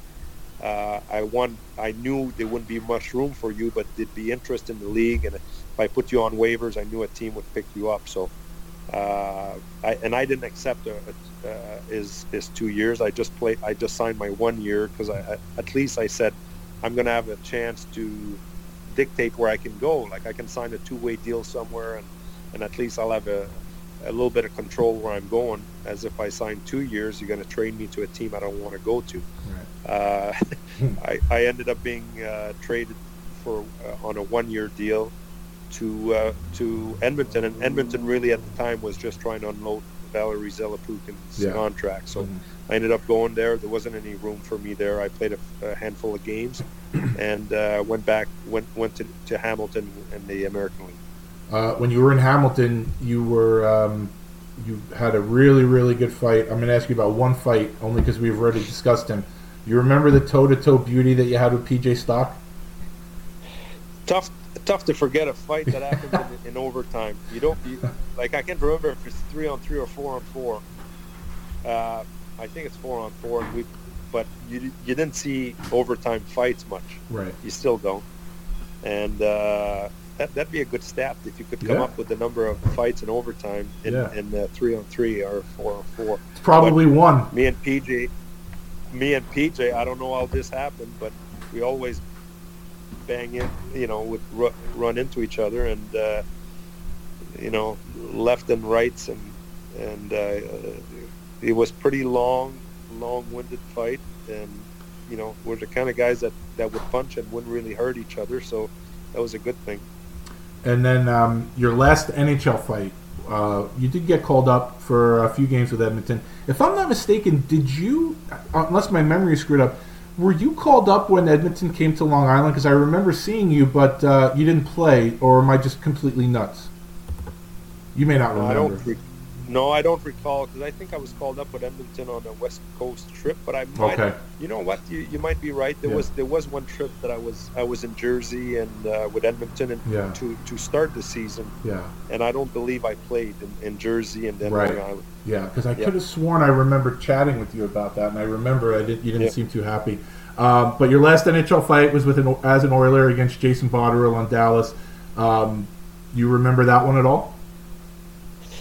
I do. I feel, almost feel bad because I didn't know who Jason Botterill was, but I had bumped the goal. I didn't get a lot of shift and a lot of games with Edmonton, so I wanted to make I always knew that if you bump the goalie, players are going to come to you sooner or later. So Belfour was a pretty hot goalie, and our game plan was if you can bump him and get him off his game, which I did, and then next thing you know, there's a little bit of a scrum in front of the net, but on the next face-off, after a goal, I get sent out on the left wing, and they send Jason Botterill, and I remember the coach, I think Hitchcock, asked him to switch to play the right wing to face me because I had bumped the goalie. Well, he's sending this.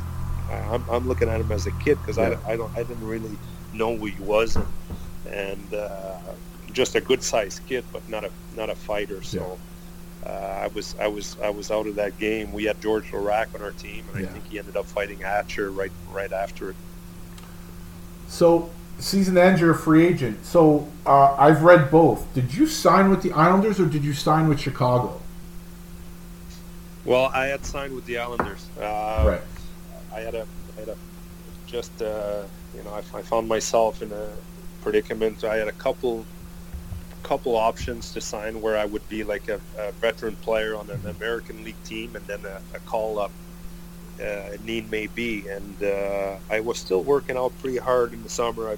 I felt really good, and I wanted to go at the best where I could get the best opportunity to play. I remember calling and talking to Mike Milbury on the phone. My agent said, "Why don't you call him and talk to him yourself? Like, they've had interest in you for years." Because there were rumors of me getting traded to the Islanders when I was with the Flyers, when they were trying to get Rich Pilon on the Flyers, and I had heard my name mentioned at the time, and now that I find myself at a couple options, I'm like, well, I'll talk to the GM and see, because I don't want to show up and not having a chance. I'd like to go to a team where I can maybe earn a spot, or if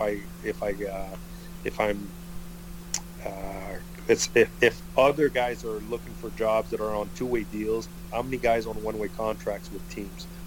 So that's something that we always look for, and I know the other teams that I was talking to had a lot more guys on one-way deals, and that year the Islanders had the least amount of guys on one-way contracts. It was half the team was signed on two-way. So I went to the Islanders and had a real good camp, and in the first line of cuts, they sent me, Scott Pearson, and someone else, I believe, to Chicago. So now I have to ask because I'm not a fan of Mike Milbury. I feel duped by Mike Milbury. I'm not a fan of his. I'm curious, when you did speak to him, did he give you the impression that you would have the chance to make the team, or did he kind of say, "Look, we might sign you, but you might be a veteran guy for Chicago"? I mean, And you don't have to answer No. it if you don't want to. But did he give you the impression? No. He was, he was honest in saying there's going to be a lot of guys in your position with two-way deals. Yeah.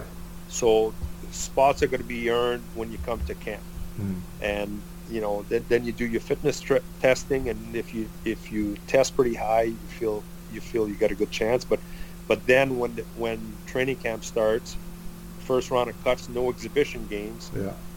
And I'm not just talking about myself, but Scott Pearson had scored. I remember he had scored 3 goals the night before in the inter-squad game, and they didn't give him an exhibition game. He went home. He didn't show up in Chicago for another 7 to 10 days, I believe. He was really upset because you just expect you're going to get you're probably 29 years old at the time or 30 years old, and you think you're going to get a couple exhibition games, and at least if you don't make the team, the thing in the NHL is if you get sent down on waivers right away, then teams are not going to pick you up. Right.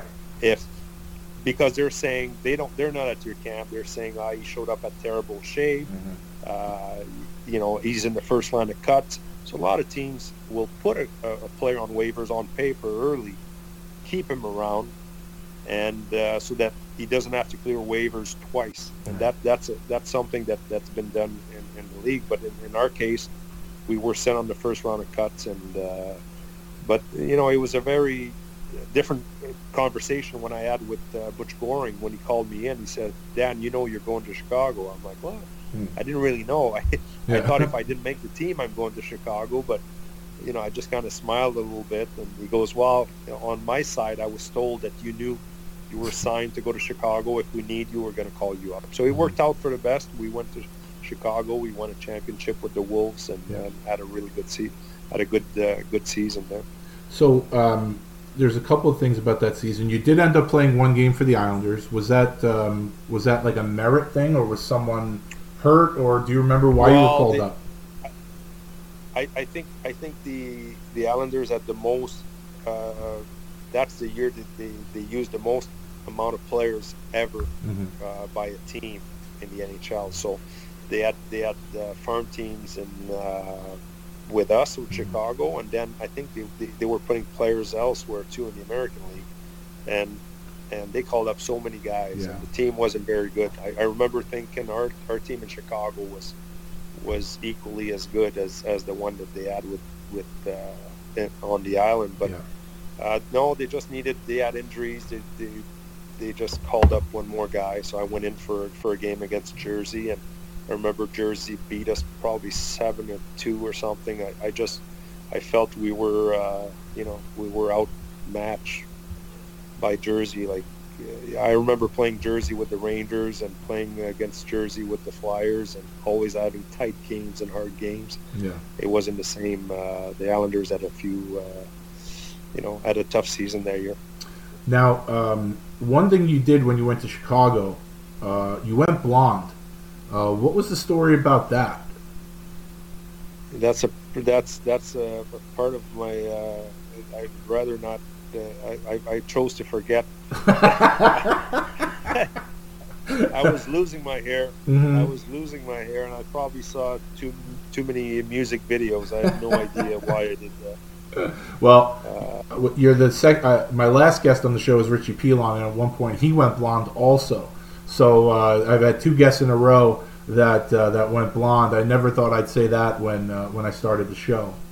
So. Who's the other guy that played there? Paul Cruz? Who's the guy that was a blonde guy? Cruz was sort of like a red-headed guy. He kind of had like red hair and everything. Right. But his was natural. He didn't hit the peroxide like you and Richie. But I can't even say that's because I want to look like Cruiser. But did you?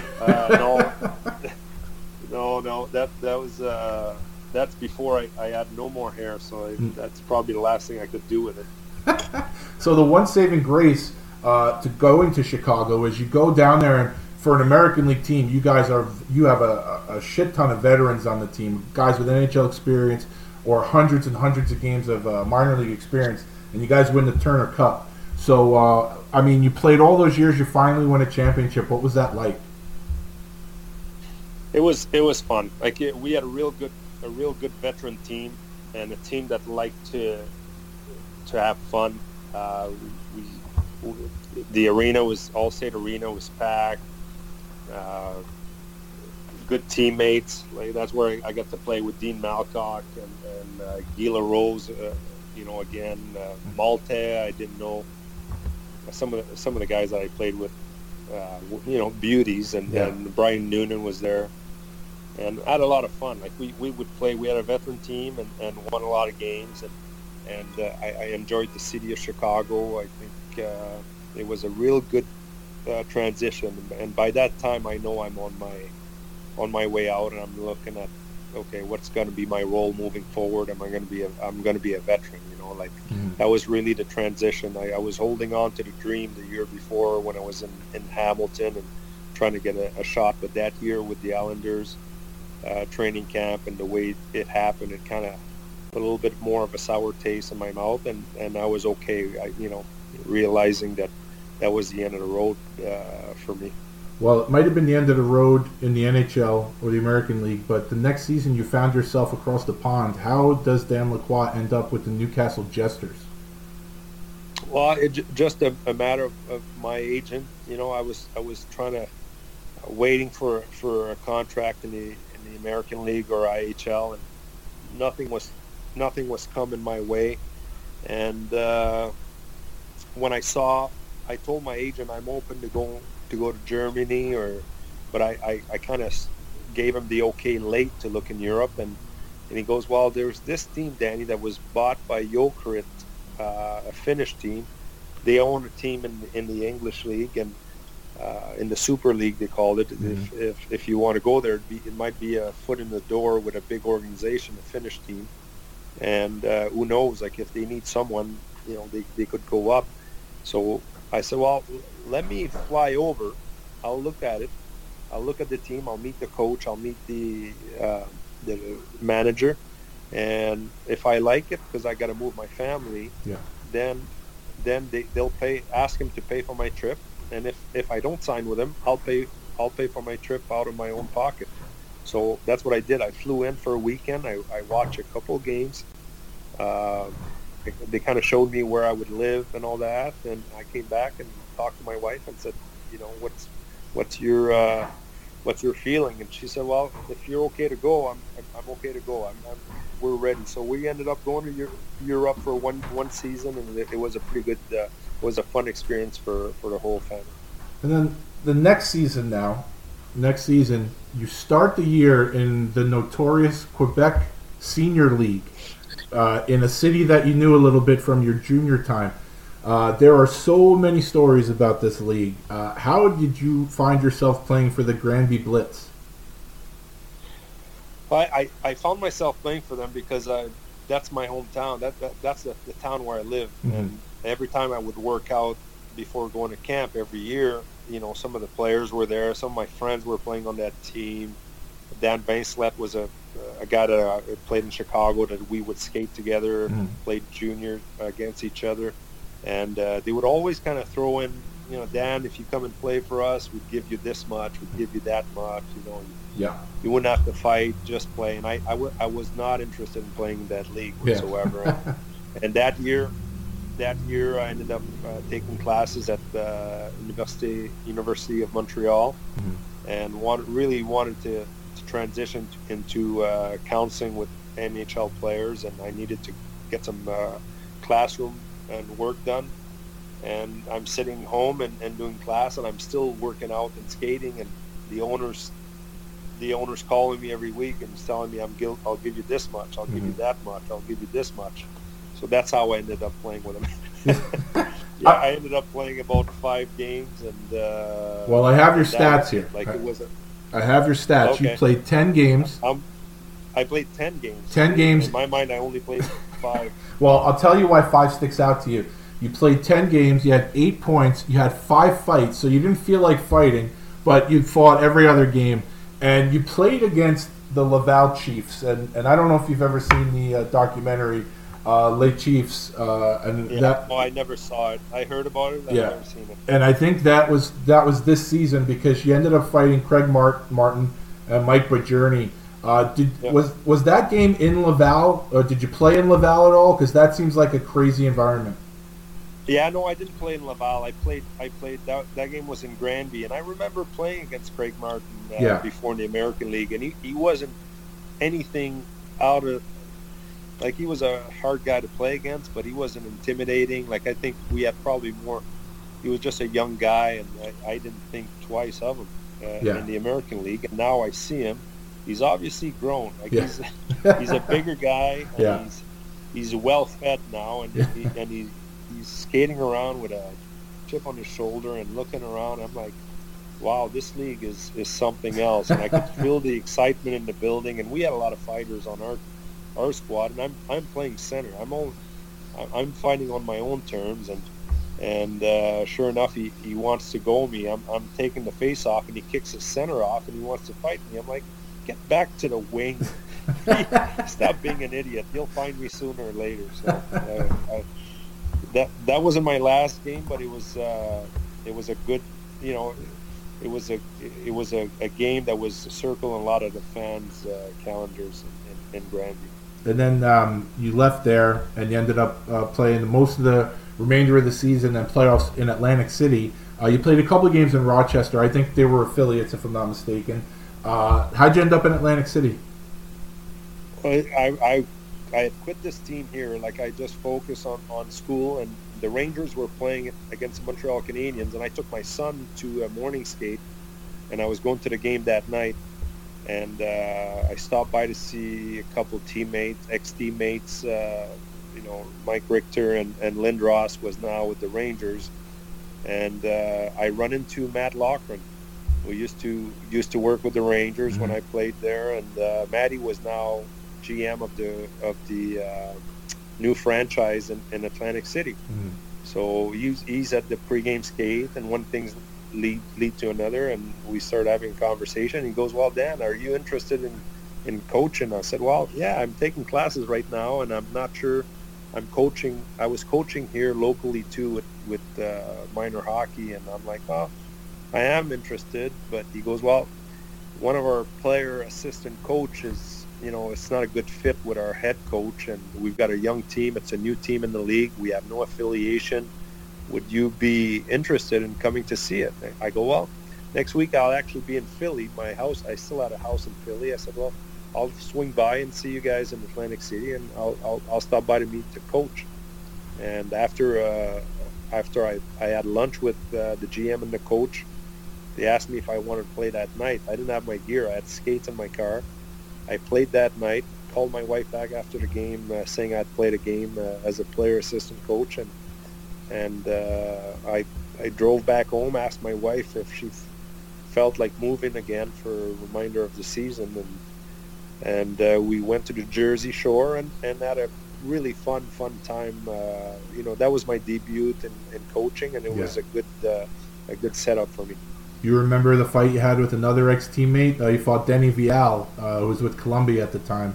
You remember that one? Oh, yeah. So, I had fought Denny a couple times at training camp with the Rangers, and I certainly didn't go in the East Coast Hockey League to fight, and I was just kind of looking forward to start a new chapter and having to coach and kind of look at the game a different way and have conversations with teammates and much more mentorship for younger players, and I took that job pretty seriously, and I really enjoyed it. And so when I'd play games and I'd see a guy like Denny Vial on the other side who's still foaming at the mouth at the prospect of fighting, I'm like, I didn't get it. Yeah.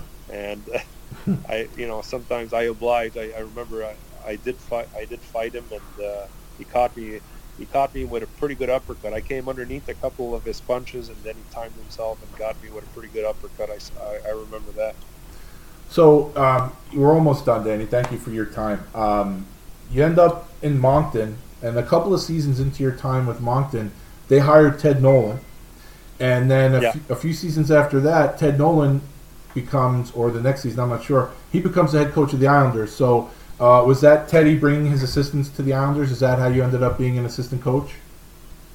Yeah, I did. I was fortunate enough.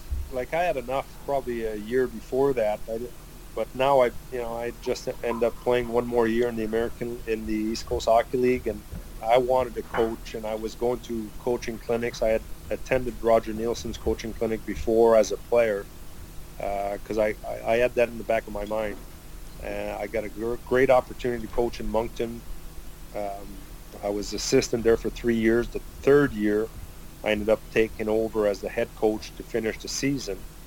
And the following season, we were hosting the Memorial Cup, and I was asked, funny story, I was actually fired, let go with one more year on my contract, being told that Teddy Nolan was coming in and he was taking his own assistant. And when I asked our owner, I said, well, does he want 2 assistants? He goes, well, I don't know. Let me talk to him. And he set up a meeting for me and Teddy, and I sat with him, and he goes, well, you know the league better than I do, and my assistant doesn't know the league at all. So he ended up keeping me on board. We had a really good, fun season. Had a lot of future NHL players, from Keith Yandel to Andrew McDonald to Luc Bourdon passed away.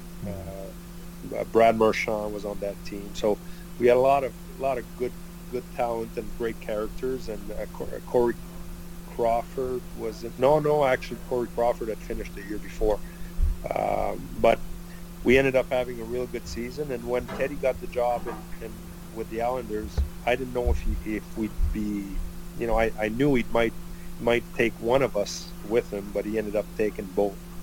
So that was just the start I needed in the NHL. And in 2009-10, you were elected to the Binghamton Hockey Hall of Fame. So for someone who spent so much time in Binghamton, it seems like an obvious choice. And what kind of an honor was that for you?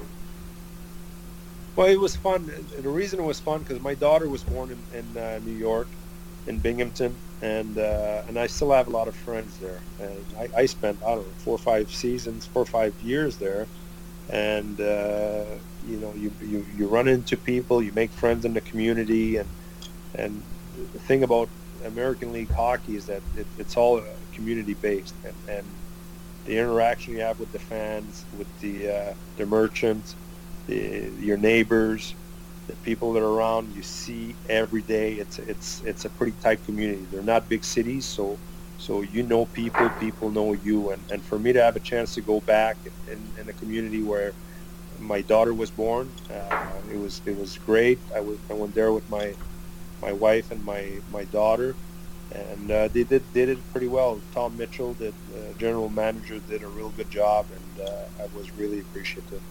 And one thing that we didn't touch on yet that I want to touch on, because you are the Renaissance man. When did you start? When did the interest in art, in drawing, sketching, and photography start for you? And are you still involved in that stuff?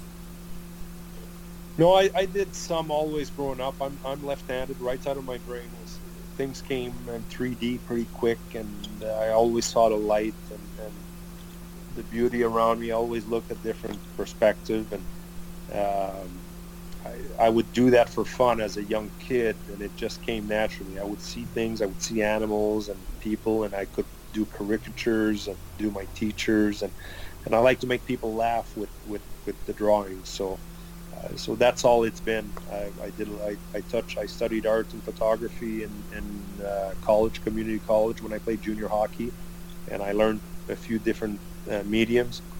Photography was something, I'm not a patient guy, so photography for me was a medium that was a lot quicker, that you see the light, you take a picture, and you try to see the beauty around you in a different way and show a different light. And there's a good, they used to be, now it's a different, it's more on the computer, but the way we develop film and use different ISOs and different exposure when you did develop your film was a lot of fun technically to learn that, and then to go out there and prepare an exhibit, and which I had the chance to do a few of them while in college. So it was always fun. I don't do a lot now. I do my Christmas cards every year. That I've done since I was 20 years old. Mm-hmm. So that's basically the extent of my art right now. And I know there was one season you did the Flyers Christmas card, correct?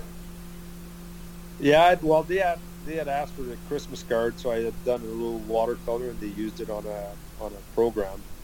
Okay. But yeah, that's pretty much it. Like I don't do a lot besides the Christmas cards, but the family's always looking forward to it. So, Dan, my last question for everyone. I asked you the same first question I ask everyone about who were you as a kid. And the last question I ask everyone is, as we went through your career, I feel like I asked you a lot of questions. Is there anything that I didn't ask, anything I forgot? No, Joe, I can't. You know what? I've been told. I was when I played junior. I remember in my mind as a 17, 18-year-old kid, I remember saying to myself, and I think even in an interview, that I would give hockey a shot for 3-4 years, but I had a lot of other things I wanted to do in life, and hockey's been so good to me. One coach that I had in midget hockey remember him telling the whole dressing room, if you're good to hockey, hockey's going to be good to you. And those are words I live by, and hockey's been really good to me. Well, for everyone out there, Danny's son, Cedric, he plays pro right now. He played a little bit with Bridgeport last year. Right now he's a free agent, so make sure you follow his career. And Danny, I can't wait till you're back coaching in the NHL. And I just want to say thank you so much for the time. I really, really appreciate it. All right. Thanks a lot, Joe. All right. See you, Dan. Take care. All right. Bye now. Thanks again to Danny Lacroix for joining me. A couple hours worth of some pretty terrific hockey stories. Dan's very busy right about now. He's doing some stuff on his house, and we tried to find the time to squeeze in the interview, but I really appreciate him doing so.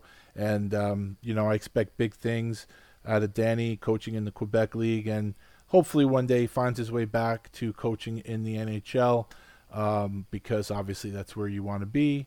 And selfishly, then I get to see him when he comes to town to play the Islanders. Going forward, there is a chance, and one of the frustrating things about doing this show is trying to line up guests. So I don't have a producer. I don't have anyone helping me here, which is probably the way I would want it anyway. I like to be hands-on when it comes to this. But, when you're dealing with grown men who have families and hope some work and everything, and I have family obligations, unfortunately, I am not working at the moment. Hopefully that's rectified in the next couple of months. When you have all that mixed together, sometimes you can't line up times. And sometimes you can line up times, but then shit happens. But as I am recording this now, which is Tuesday the 2nd, I believe, there is a chance by the end of this week I will have 2 episodes either recorded or one recorded and one that could be recorded early next week. And if that's the case, 2 interviews in the can sounds like an embarrassment of riches. So let's hope for that. And then I'll have my choice which one I can release next week. I know which one I'm going to release, but I don't want to say it in case it falls through, which has happened a few times already, and I try to let it roll off my back. But and I don't mean the interview with this person has fallen through a few times. I mean in general, these interviews fall through. But I try to think positive. I do this for fun. It's not going to drive me crazy. I'm not pulling the hair out of my chin for anybody. But fingers crossed, at the end of this week, early next week, I have 2 in the chamber ready to go. So other than that, everybody listen, all jokes aside, it's a pretty fucked up time right now in the world, and everyone thinks they're right. Nobody thinks they're wrong, but the only thing I can say is just watch yourself, watch your family. Please be safe, okay? Take care.